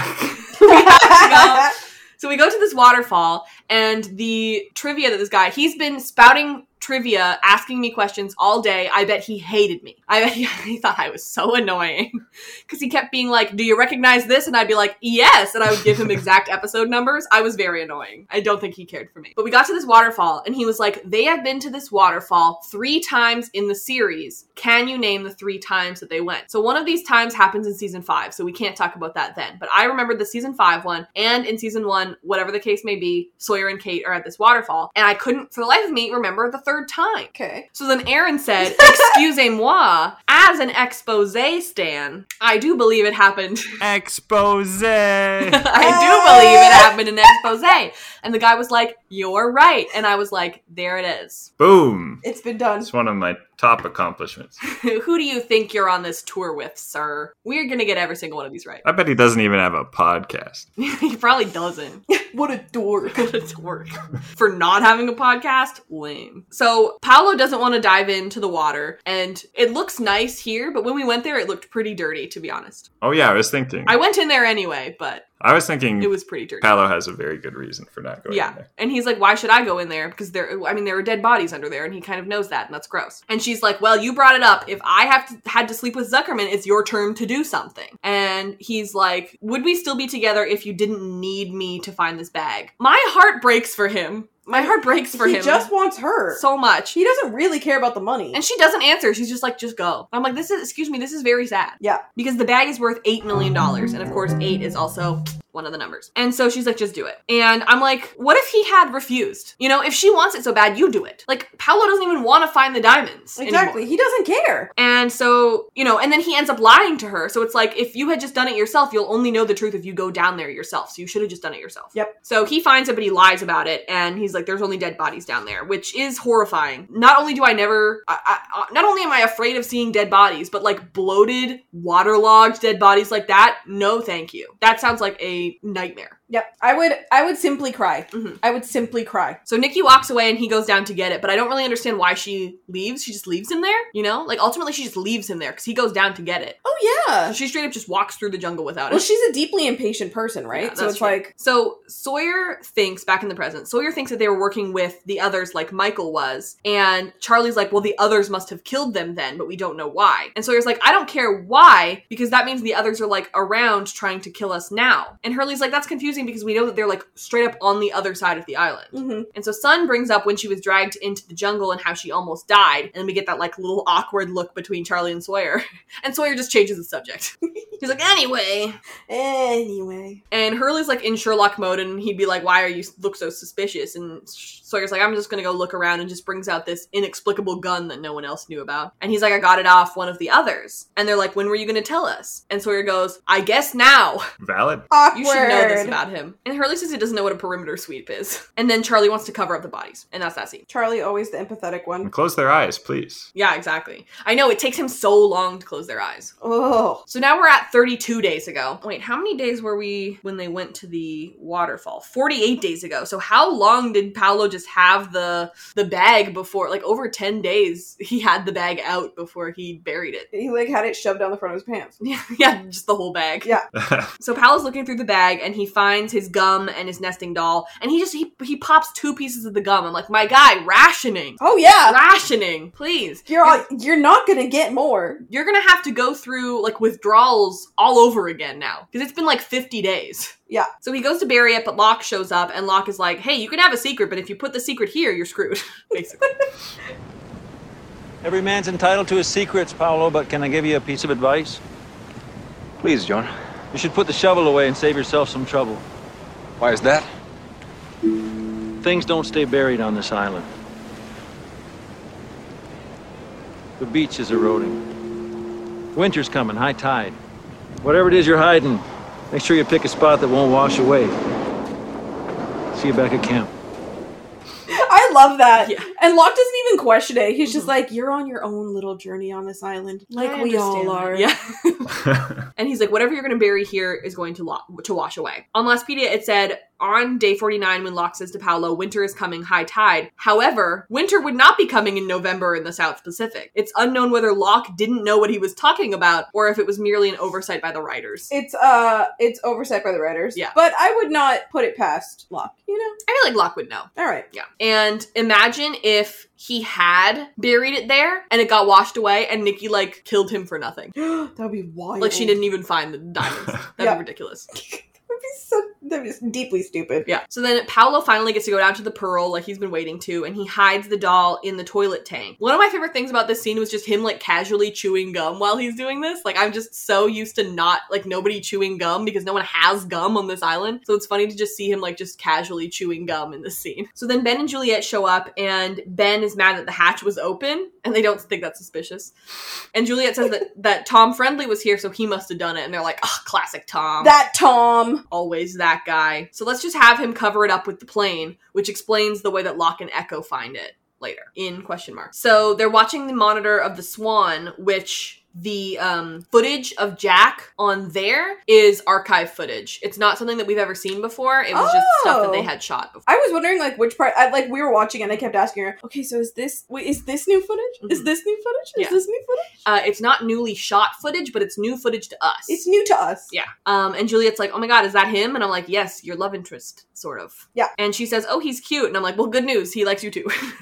Yes, and they used footage from 209, which is what Kate did for this. And she's like, I don't think he'll ever agree to do your surgery. And Ben's like, I know that I can get him to agree because he's just going to figure out what's important to him and exploit it. And I'm like, you know what? I appreciate that you know what you're about and that you're willing to say those things out loud, you know? Yeah, he just straight up says to Juliet what he's doing to Juliet. Exactly. Right. He's just willing to say it out loud to the person he's doing it to. And she just looks at him and is like, yeah. Guess it works. But there's nothing she can do about it though, right? She even if she fully understands that she's being exploited, she's like, yeah, but what can I do when he has power over the thing that I care about? Yeah. I guess his other point of his plan is bring them on this island that they can't get off of. Yeah, exactly, yeah. So she's like, okay, so do we just grab Jack, Sawyer, and Kate? And he's like, no, we have to get them to come to us. We'll use Michael. So on Lostpedia, it said, on day 49, Paolo overheard Ben saying that he would use Michael to lure Jack, Kate, and Sawyer to him. Michael first made contact with Walt on the Swan computer on day 49. So this one's really cool because he said that before they even had clinched Michael. They took Walt at the end of season 1. Then Ben says, we're going to use Michael for this. And then that night, they talk to Michael on the Swan computer as Walt. So Ben is 100% sure that he can use Michael before he's even spoken to Michael as Walt. Oh. Wow. But they do that night. That was intricately done. Mm-hmm. It's really cool. However, I do have to say, Paolo knew that Michael was a spy and didn't say anything. Like, even though Michael hadn't been approached yet, are you not going to be like, hey, Michael, God. probably be careful. It seems like the others are going to use you. I think that tracks. That's hilarious. He just didn't even care. There's so many things that they should have spoken up about that they just didn't speak up about. So Juliet wants to leave because she doesn't like the vibes here, I guess. But my headcanon is that she feels like she's being watched here. And it's because Paolo's actually secretly watching her. Yeah. But she's like, I hate feeling like I'm being watched in this place where I watch people. And so they shut off the monitor and they shut off the lights, and then Paolo, I guess they left their walkie, which doesn't really seem like something that Ben or Juliet would do, but apparently they did, and they just leave it on the table. Maybe it is just like the Pearl walkie, and it just stays in there? I don't know. That would make sense. Yeah. And then they're like, hey, where's our walkie? Exactly. Because it's not there when, like, Echo and Locke get down there. So Hurley goes to Desmond and asks him to use his psychic powers to figure out what's going on, and Desmond had already heard about it and is like, I can't really do that, I really only see flashes. Wink, wink. Mm-hmm. And Hurley says, hey, no offense, but your powers suck. And Desmond's like, how do I not take offense to that? That's so rude. And I'm like, and also, me as a viewer, I'm like, no, they don't. Do you have superpowers? Sir? You know what? Good point. He's like, as far as superpowers go, yours are lame. And I'm like, I mean, as far as superpowers go, you could have one that just like, you know, occasionally makes it so that, I don't know. I was going to think of something. Who are you to critique superpowers? Yeah. It's like, well, he does have a superpower. It's like, there's a superpower that, like, let's say that your superpower is that you never lose your keys. That's great, but it's a pretty lame superpower. Yeah, that's super not great. Compared to seeing the future, but go off, Hurley. Isn't that like the entire point of the show Misfits? Where it's like some of them have dope powers and some of them are just like, I can make milk. Yeah. Technically, all animals can make milk, question mark? Exactly. Yeah. Also, shout out to Sky High. Yes, exactly. Sky High, always. Sky High is one of the best Disney Channel original movies. Here we go. Time for Robin's No, essay. that's enough. Okay. It just is.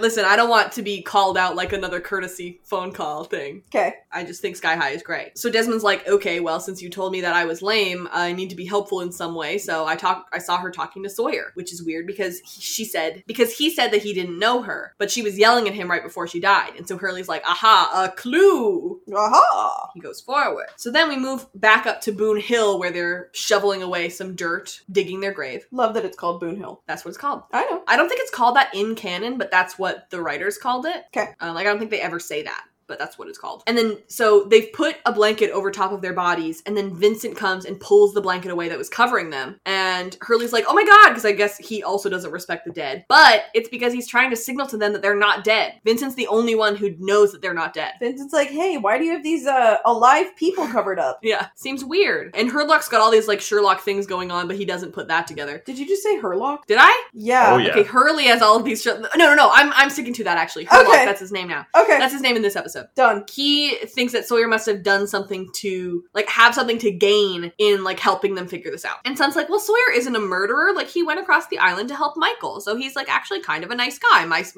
husband is friends with him.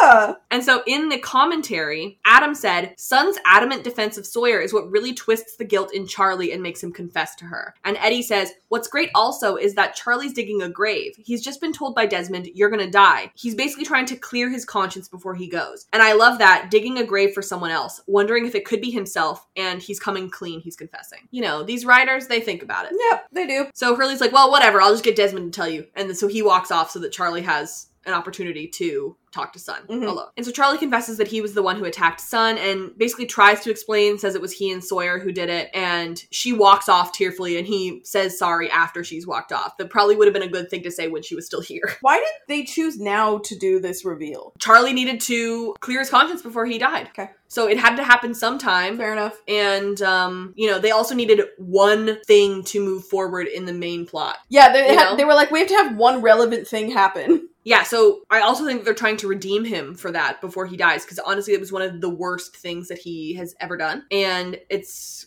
working. Like, he needed to apologize for that. And it's important that he did. So then we get to 9 days ago, and Locke asks if anyone wants to go to the Pearl. Nikki says yes, and she's like, oh my god, Paolo, you always whine about not being included. But he doesn't want Nikki to find the diamond, so he doesn't want to go. What are the odds? So a lot of this episode is like new footage, or like recycled footage, or like footage that they found from the archives, stuff like that. This scene is a copy paste from 305, this one. They literally just put in the exact same scene, same angles, same everything, but now it has a different connotation, it's under a different light. They were like, we don't need to shoot new footage. We got this. We've done this one already. She's in the same shirt. So this scene between Nikki and all the other guys, this has also already happened in 305. But we see Paolo in the bathroom. This is amazing storytelling. Yes. This is amazing. In season 5, we thought, haha, toilets. Or no, in 305. In 305, we're like, haha, toilets. Haha, he went to the bathroom. But in reality, they were planting this incredible thing. It's amazing. It was well done. Mm-hmm. It would have been great if you had found like the only working toilet. Yeah. Like I would have just kept that a secret and kept right, not told. Yeah, and just not flushed. Oh. He'd come out and everyone would be like, what did he flush? Yeah. Like, I know he didn't actually go to the bathroom. And honestly, I feel weird about that because it's like, when's the last time you used a toilet, my guy? Like, take the opportunity. Is there toilet paper in here? Good point. Oh, yeah. What? That makes me think, like, there's obviously a toilet in the hatch. Mm-hmm. Must have been very popular. Can you imagine experiencing indoor plumbing after, like... Imagine the lineups. Exactly. Yeah, well, that's why when Kate was like, hey, I'm going to take a shower now. Oh, yeah. And it's like, congratulations. I can't believe he didn't take the opportunity to actually use the toilet. And I also think that he should have taken the toilet paper from out there because they've just been using leaves. Oh, ew. Oh. Unless they've been using toilet paper from the Dharma drop, which they might have done, actually. Because that one time... I'm going to pretend that that's what it is. Yeah, because that one for time... my own mental health. That Paolo had Sawyer's magazines and he was pooping with them. And he had toilet paper. So they had toilet paper, but not in season 1. So he gets the diamonds, he puts the pieces back in the toilet, and, you look back at that classic toilet joke, and it was actually super important. It was great. Incredible. And everyone's like, and no one suspected. Everyone's like, he's just in the bathroom. Yeah. So people are digging Nikki and Paolo's graves. Hurley demands the gun from Sawyer, and Sawyer's like, it doesn't even have any bullets in it. And he's like, well, how are you sweeping the perimeter then? You're a liar. It's performative. And so they ask about Nikki, and why didn't you tell us that what was going on or whatever? I love this scene because it is so classic Agatha Christie. They're like, Sawyer, we are accusing you. And Sawyer's like, yeah, I did it, but I didn't do it the way you thought I did. Wasn't I? He's like, all right, fine. You did see me fighting with Nikki, but that's not the reason why. It's like a classic, like, villain. It's like a total whodunit moment. Yeah, it's great. Yeah, halfway through a CSI episode. Yeah. Right. Oh, I see what this is. Villagers have got themselves some torches. Did you kill them? No. No, I didn't kill them.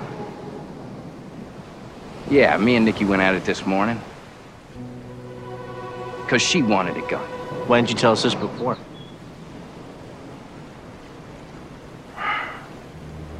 Because of dirt under her nails. What? She was digging. And when we found him, I saw a fresh mound of dirt. She was burying something. And if you take the time to dig a hole right before you die, then what you're hiding is probably pretty damn good. And so he's like, Nikki asked for a gun this morning, and I noticed the dirt under her nails because she was clearly digging. And if you take time to do that before you die, what you're hiding must be pretty crazy. And so I found these diamonds, and he gives them to Sun. And he's like, I didn't have anything to do with what killed them. I'm just a curious con man. I'm just a curious Take con it, man. I don't care. Whatever. So we get to 12 hours ago. Nikki is reminiscing about their lives, saying that Thanksgiving was 2 weeks ago, and we missed it, and we're missing everything if we don't get rescued. And Paolo has faith that they are going to be rescued. And she's like, why are you so optimistic? And he's like, maybe maybe not finding the bag was a really good thing because if we did find it, it might have like torn us apart. And they have this actual like really nice moment. Yes. So in the commentary, Eddie said, and this is where you start to see her change and you think that had she not found the Nicorette wrapper at the end of the scene, they may have been happy, they may still be alive, they may be actually on their way to having a normal, healthy relationship. This is really as close as she gets to redemption. Mm-hmm. And Adam said, this was also one of my favorite moments in the episode when she talks about missing Thanksgiving, because it was an opportunity to really humanize the character as much as we could, and also to have that sense of people who are really sad and they're missing their lives, and learn to question what they're doing. And that's the tragedy we're trying to go for here, which is that these two really almost could have been great together, but they just couldn't get past their greed. Yeah, hit the nail on the head there. See, and I would argue that it wasn't even actually a lot of his greed. Mm-hmm. I say it was mostly hers. Yeah. Yep. And so he's gonna go get breakfast for them, and then he accidentally leaves his nicotine gum, and that was in the bag, and so now she knows that he found the bag. And so she plots this devious plan to, like, genuinely hurt him and his feelings. It is intrinsically evil. Yeah. Like, just take it then, you know? Jeez. No. So she goes to Sawyer to ask for a gun. Wait till he falls asleep! Yeah. Seduce him! Exactly! If you're trying to get in his pants, literally. You literally need to get in his pants, wait until he falls asleep. If you don't find it, and you're like, and you basically found out where it was anyway, because you're like, I bet I know where it is. Seduce him then, dummy. You don't have to, like, paralyze him. Yeah, if she tried to do that, he'd be like, oh, actually, I'm not in the mood. Good night. Exactly. Don't look in my pants. I like that his plan was to keep the diamonds in his pants for, like, forever? However long it takes to get off the island. Yeah, right. It's like you literally had a huge pocket right there. Yeah. And in fact, she doesn't even check his pocket later on. No, she doesn't. So she goes to Sawyer to ask for a gun. He's like, no, the A-team took them all. But you have some for you? And he's like, what? No, but he totally does. We literally saw it this episode. What? No. And he's like, even if I did have one, I'm not giving it to you because you seem really mad. So it seems like bad things would happen if I did that. And then we see Des seeing them argue, which is important. And then he's like, who even are you? That's so mean.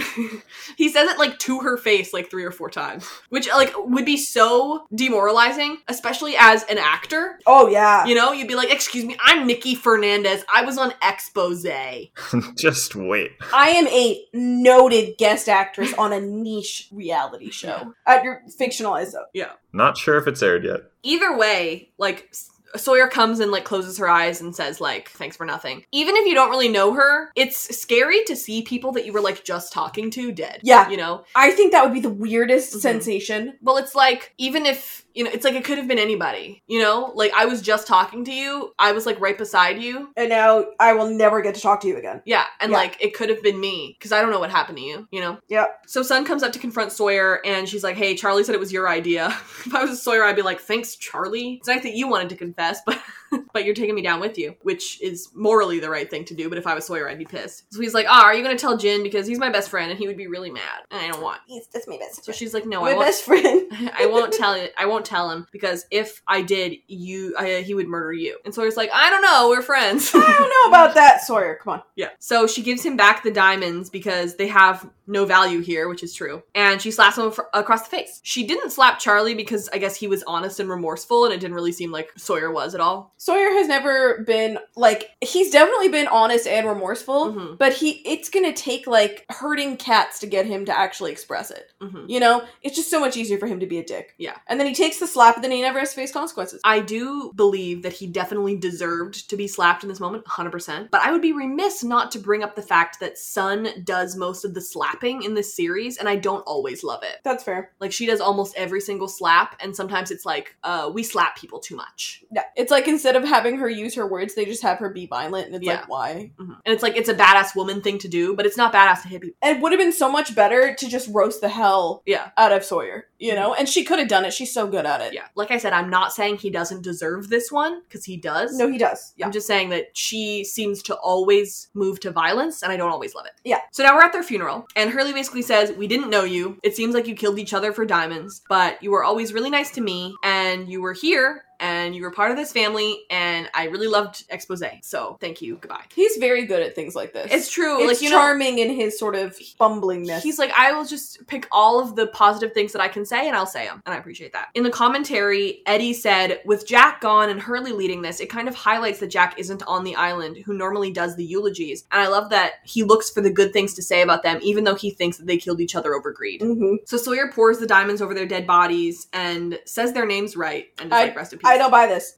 I do not buy that Sawyer would throw diamonds away. Yeah. It's Sawyer. He hoards things. Of course he would keep a bag full of diamonds. But I also think, and I agree, but I also think that he is kind of like Locke in the way that he is pretty married to the idea that he is not ever leaving this island. And even if he got the opportunity to, he might not, because he has said in the past, like, I don't have anything to go back for. You know, so I wonder if it's like there will never be value in these for me. I mean, maybe, but at the same time, Sawyer having access to diamonds just feels so much like shiny object I like, which Sawyer very much is. Yeah, that's true. And that's something to go back for. You have diamonds now. Exactly, yeah. There's nothing to go back for. No, I got $8 million worth of diamonds here. Was I deported from Australia? Yeah, but I'm a millionaire. Yeah, so who cares? I got more money than Hurley now. Imagine Sawyer goes back with his $8 million in diamonds, and they're like, hey, those were Howie Zuckerman's, arrested.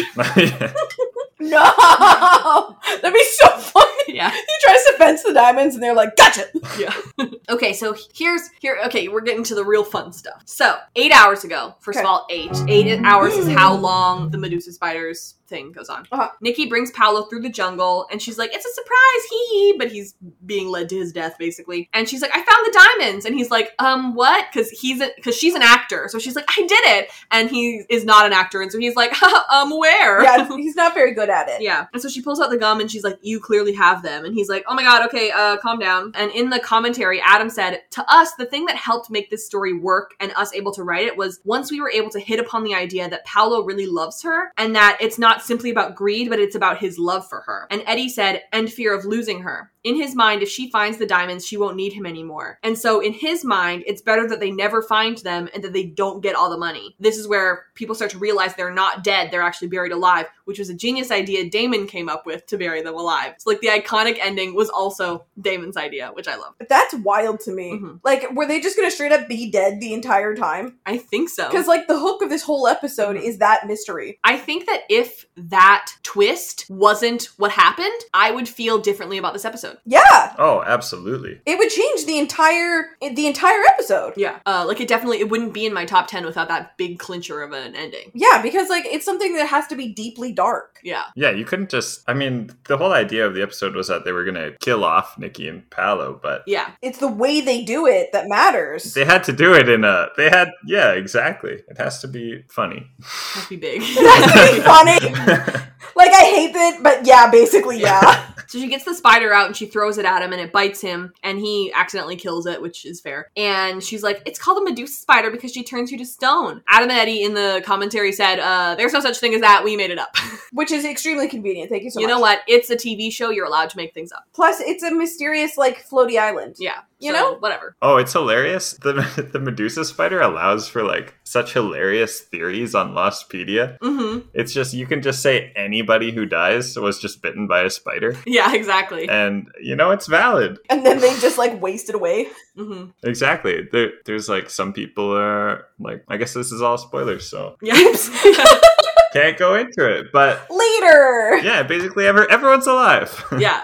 Secretly. Ana Lucia, still alive. Mm-hmm. I wish. Exactly. She got shot before she got shot by a whole bunch of bullets. She got bit by the Medusa spider. That's what I'm saying. Yeah. Yeah. The bullets didn't do anything. No. Because they paralyzed her so much that the bullets couldn't get through 100%. her paralyzed skin. Yeah. Actually, the Medusa spider is actually also a magic cure. Oh. Okay. So, like, it made her immortal. Yeah, it was like, listen, we aren't dying from this. We have to be paralyzed. It's more important to be paralyzed than it is to die from our wounds. Exactly. I'm glad you get it. It slows down your heartbeat. You can't bleed out. Yeah, exactly. Everyone's It's fine. So she's like, it slows your heart rate. So like a doctor wouldn't even be able to tell, which is fine because a doctor isn't here. He's not available. So it's okay. I feel like they had to say that and they had to make sure that Jack wasn't here because otherwise they'd be like, hey, because it's supposed to be like Jack is the best doctor ever. And so if Jack was like, yeah, no, they're dead, then they'd be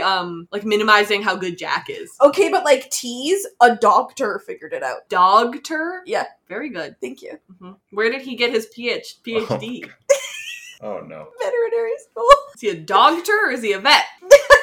It doesn't matter. All right. But just imagine if they said a good doctor would be able to tell. Yeah, a good doctor. And then Jack doesn't show up. And he's like, I don't know. Jack's just standing there. It's like, oops. like the person emoji just like, hi. It's me. Or how, yeah. A doctor who wasn't a middle school science teacher. Right. Art's just like, I was actually the only one qualified to figure this one out, but you guys blew me up. Yeah, I honestly love that. It's like, well, if Arzt was here, then we wouldn't be dead. The one instance. Well, he kind of sets this whole thing up. Yeah. So Paolo falls down and basically she can search for the diamonds on him because he can no longer move. And they didn't explain that until now so that you can start putting it together in the last few minutes. It's very masterful. It's great. It's super dark. And what Nikki is doing is straight up unhinged. Like, I feel so bad for Paolo. Yeah, this is where I was like, okay, like, I can see where Nikki's from, like, I can see her point of view, I don't like her, and then, like, you get to this scene, and I'm like, oh no, this bitch is just evil. Got it. Yeah. Wouldn't be my first plan. Right, exactly. But I do have to say, like, if he knew that she was willing to kill Howie for these diamonds, he should know that she'd be willing to kill him. Also, I'm just gonna ask it, what did he see in her? I don't know. I don't know either. I have not seen a redeeming quality. Pretty? Yeah, pretty lady. That's it. Yeah. How did they meet? That island is full of pretty I don't ladies. know. Reddit? No! Was Reddit even around then? No, probably not. I don't know. So she's like, oh, is it in your shoe? And then she throws it and it lands in a tree. So that's how the shoe got there. Real mature. And then she finds it in his underwear. And then he says he's sorry. And she's like, you were only sorry because you got caught. Because until now, she thinks that it's because he wanted it for himself. Because that's how she would have reacted. That's how she would have reacted. She would have done. And he didn't tell her that. Like, he never communicated that, you know? But it also just doesn't occur to her that he could actually have any real feelings for her because she's so selfish. She thought that he was manipulating her. Yeah. So she had to manipulate him back when it wasn't about that. Yeah. Also, she goes for the shoe and then the pant. And inside the pants. Yeah. Not the pocket. Right, not the pockets. Oh my god, yeah, not the pockets. No. I'm like, why would you go there? This man probably hasn't showered in so long. Oh you my got god! the two stinkiest parts of a human! That's my last resort. You know, Sawyer found the, like, bag of diamonds and he was like, not only are these dirty, but they also smell horrible! These kind of smell like balls. These are ball diamonds. That's why he gets rid of them. He's like, I don't want these diamonds are super tainted. He's like, I don't want these stinky diamonds. It's not worth the $8 million. I can't please, like, no thanks. That ain't right. Yeah. And so he, like, she genuinely thinks that he was just doing it for himself until he, like, says that he didn't want to lose her and he didn't want her to, like, not need him anymore. And you can tell that she didn't know that and now actually feels bad. I mean, she probably should. She has, like, a feeling of remorse in that moment. And I did want to say, Rodrigo Santoro, very, very good in this scene. Mm-hmm. He's, like, got the emotion. He's got the I'm being paralyzed. He's very good. There's a reason he's such a solid actor. Mm-hmm. Sorry. I'm only sorry because you got caught. I was afraid of losing you. If you found the diamonds, you wouldn't need me anymore. And then all of the male spiders show up and she gets bit. Uh-oh. Spaghetti-O. On Lostpedia, it said that when she throws the spider on him, the chitter noises of the monster can be heard as a large group of spiders appear and bite Nikki. After much speculation, these noises and the subsequent spiders were confirmed to have been the work of the monster in the official Lost podcast. Wow. So it wasn't necessarily all the Medusa spiders' pheromones. It was also sort of the monster. Okay. Who were like, it's time for Nikki and Paolo to be out of here. He rounded him up. Good day. So this is interesting because you can see that he sees Paolo Paolo sees that the spiders are coming towards her, but he doesn't say anything about it. Mm-hmm. And my first thought is, well, I can't blame him because she did this to him. But if he had just let her know and let her like run away, they'd both be alive because she'd be able to just explain what happened, and she'd be like, don't kill him, he's not dead, right? Yeah. Because she now knows, like, she feels remorse about what happened and everything. And so she runs and buries it and finds Sawyer and Hurley. And she was bit on her leg rather than her neck, so she has like more time because the bloodstream has to like get up to like her heart, I assume. Oh, I was gonna say that she probably had a shorter time because of the adrenaline. Well, oh yeah. Because I feel like she did have a shorter time, just sort of, because he had time to like collapse and like get words out. That's and like true. she monologued at him. Mm-hmm. That's true. And so she collapses and she says that she's paralyzed. By now, as an audience member, your heart is racing and you're like, oh no. They're gonna fix this, right? Yeah, they're not gonna have Sawyer and Hurley be murderers and kill these people, right? No, the way they would say like deaths on their Wikipedia Yes. page, Nikki and Paolo unintentional. Dude, literally on the deaths page on Lostpedia, it says like Desmond, 300 people because he was the reason that the plane crashed. Like, he's got those on him. That's so dark! Yeah, so they definitely have Nikki and Paolo on their conscience. No wonder Desmond Not took up unknowing. drinking. Yeah.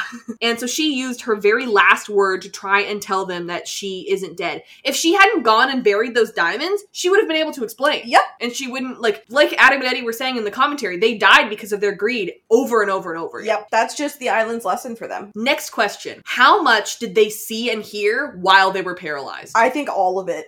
That is horrifying. Because it didn't say they'd be unconscious, it said that they would be paralyzed. Yeah, I cannot imagine being able to see everything they see, but also being able to hear, knowing that they were digging their graves. Mm-hmm. God, it's horrifying. And hearing that, like, they had no impact on people and, like, people are, like, making fun of them. Yeah. At least Nikki heard... Well, no! I was gonna say, at least Nikki heard that Hurley loved Exposé, but they just left their bodies over on Boone Hill while they went through their stuff. Exactly.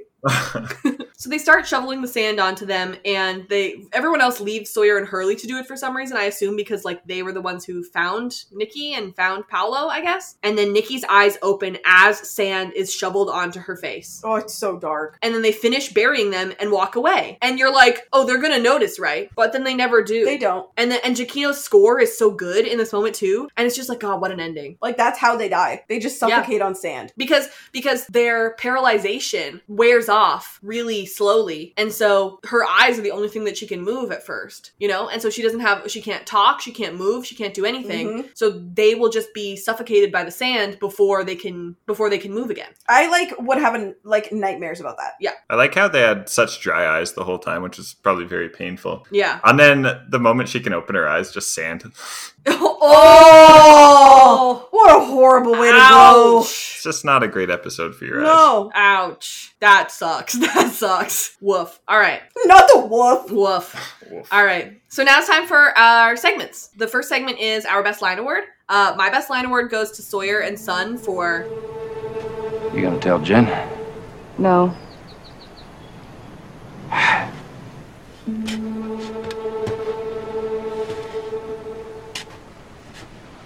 Why not? Because then we'd have to dig another grave.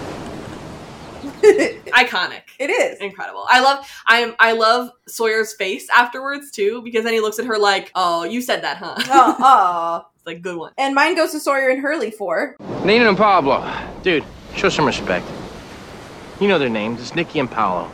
Whatever you Imagine if their names were Nina and Pablo. I'm so obsessed with their names being Nikki and Paolo now that, like, you can't change their names. Okay. And what about you, Aaron? And mine goes to Corvette for Razzle Dazzle. Razzle Dazzle!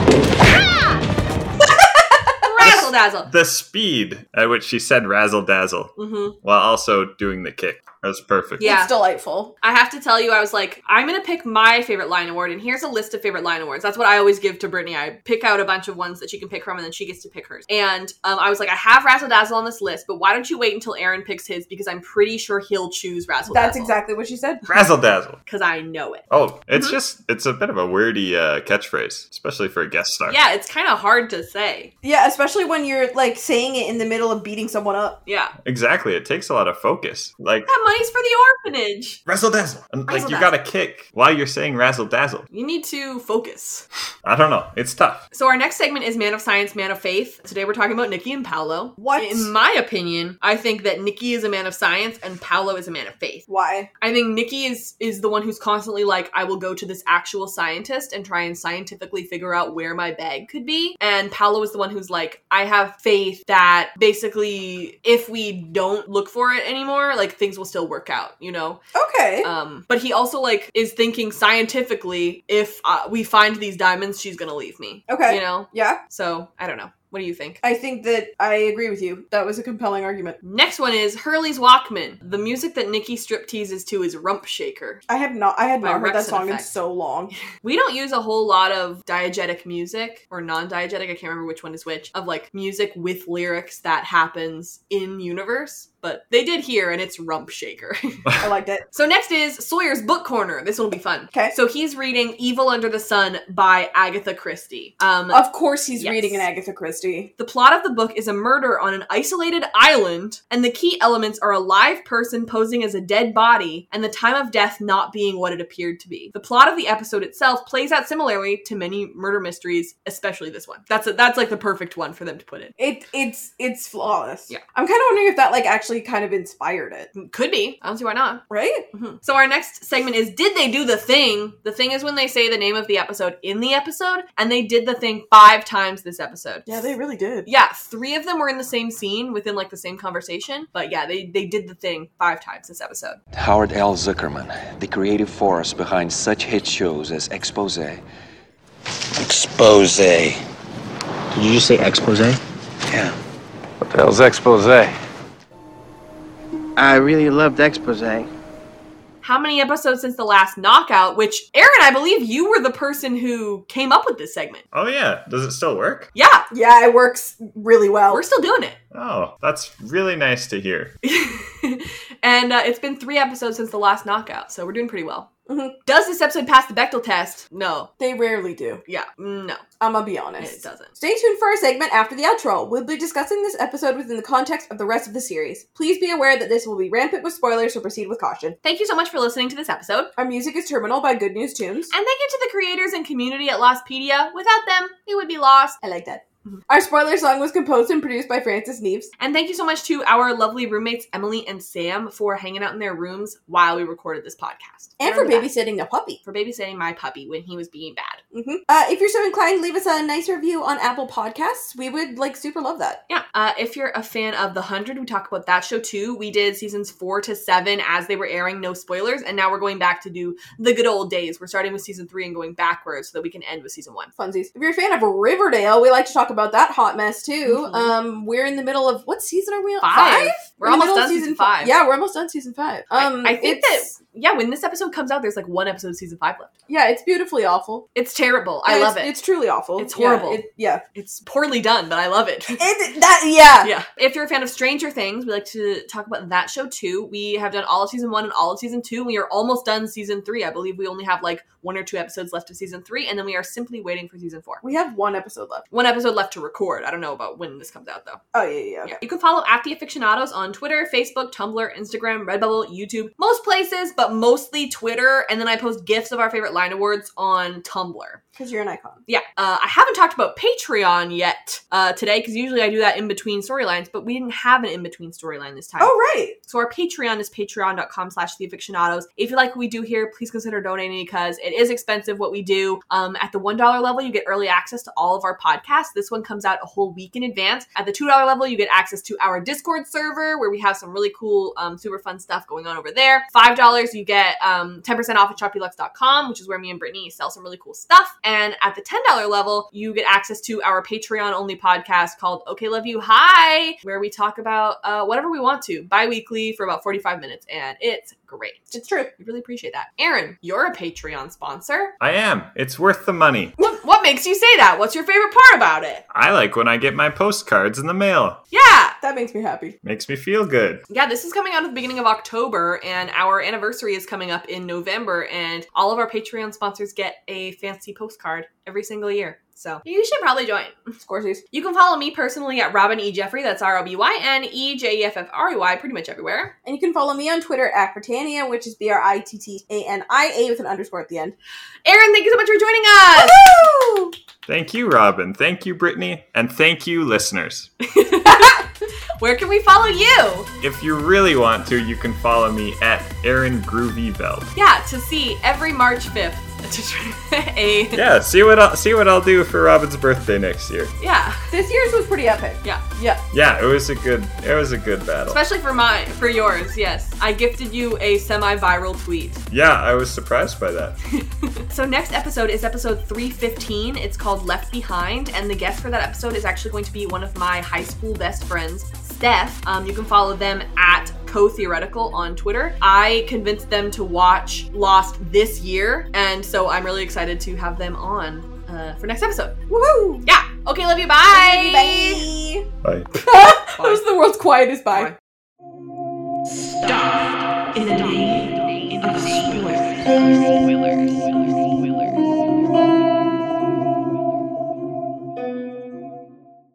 Okay, so for spoilers, first of all, we have to say that our knockout counter is actually only on 2 episodes because Mikhail was knocked out in the episode after Enter 77, so Par Avion. But as far as the no spoilers people, no, he died. Dead.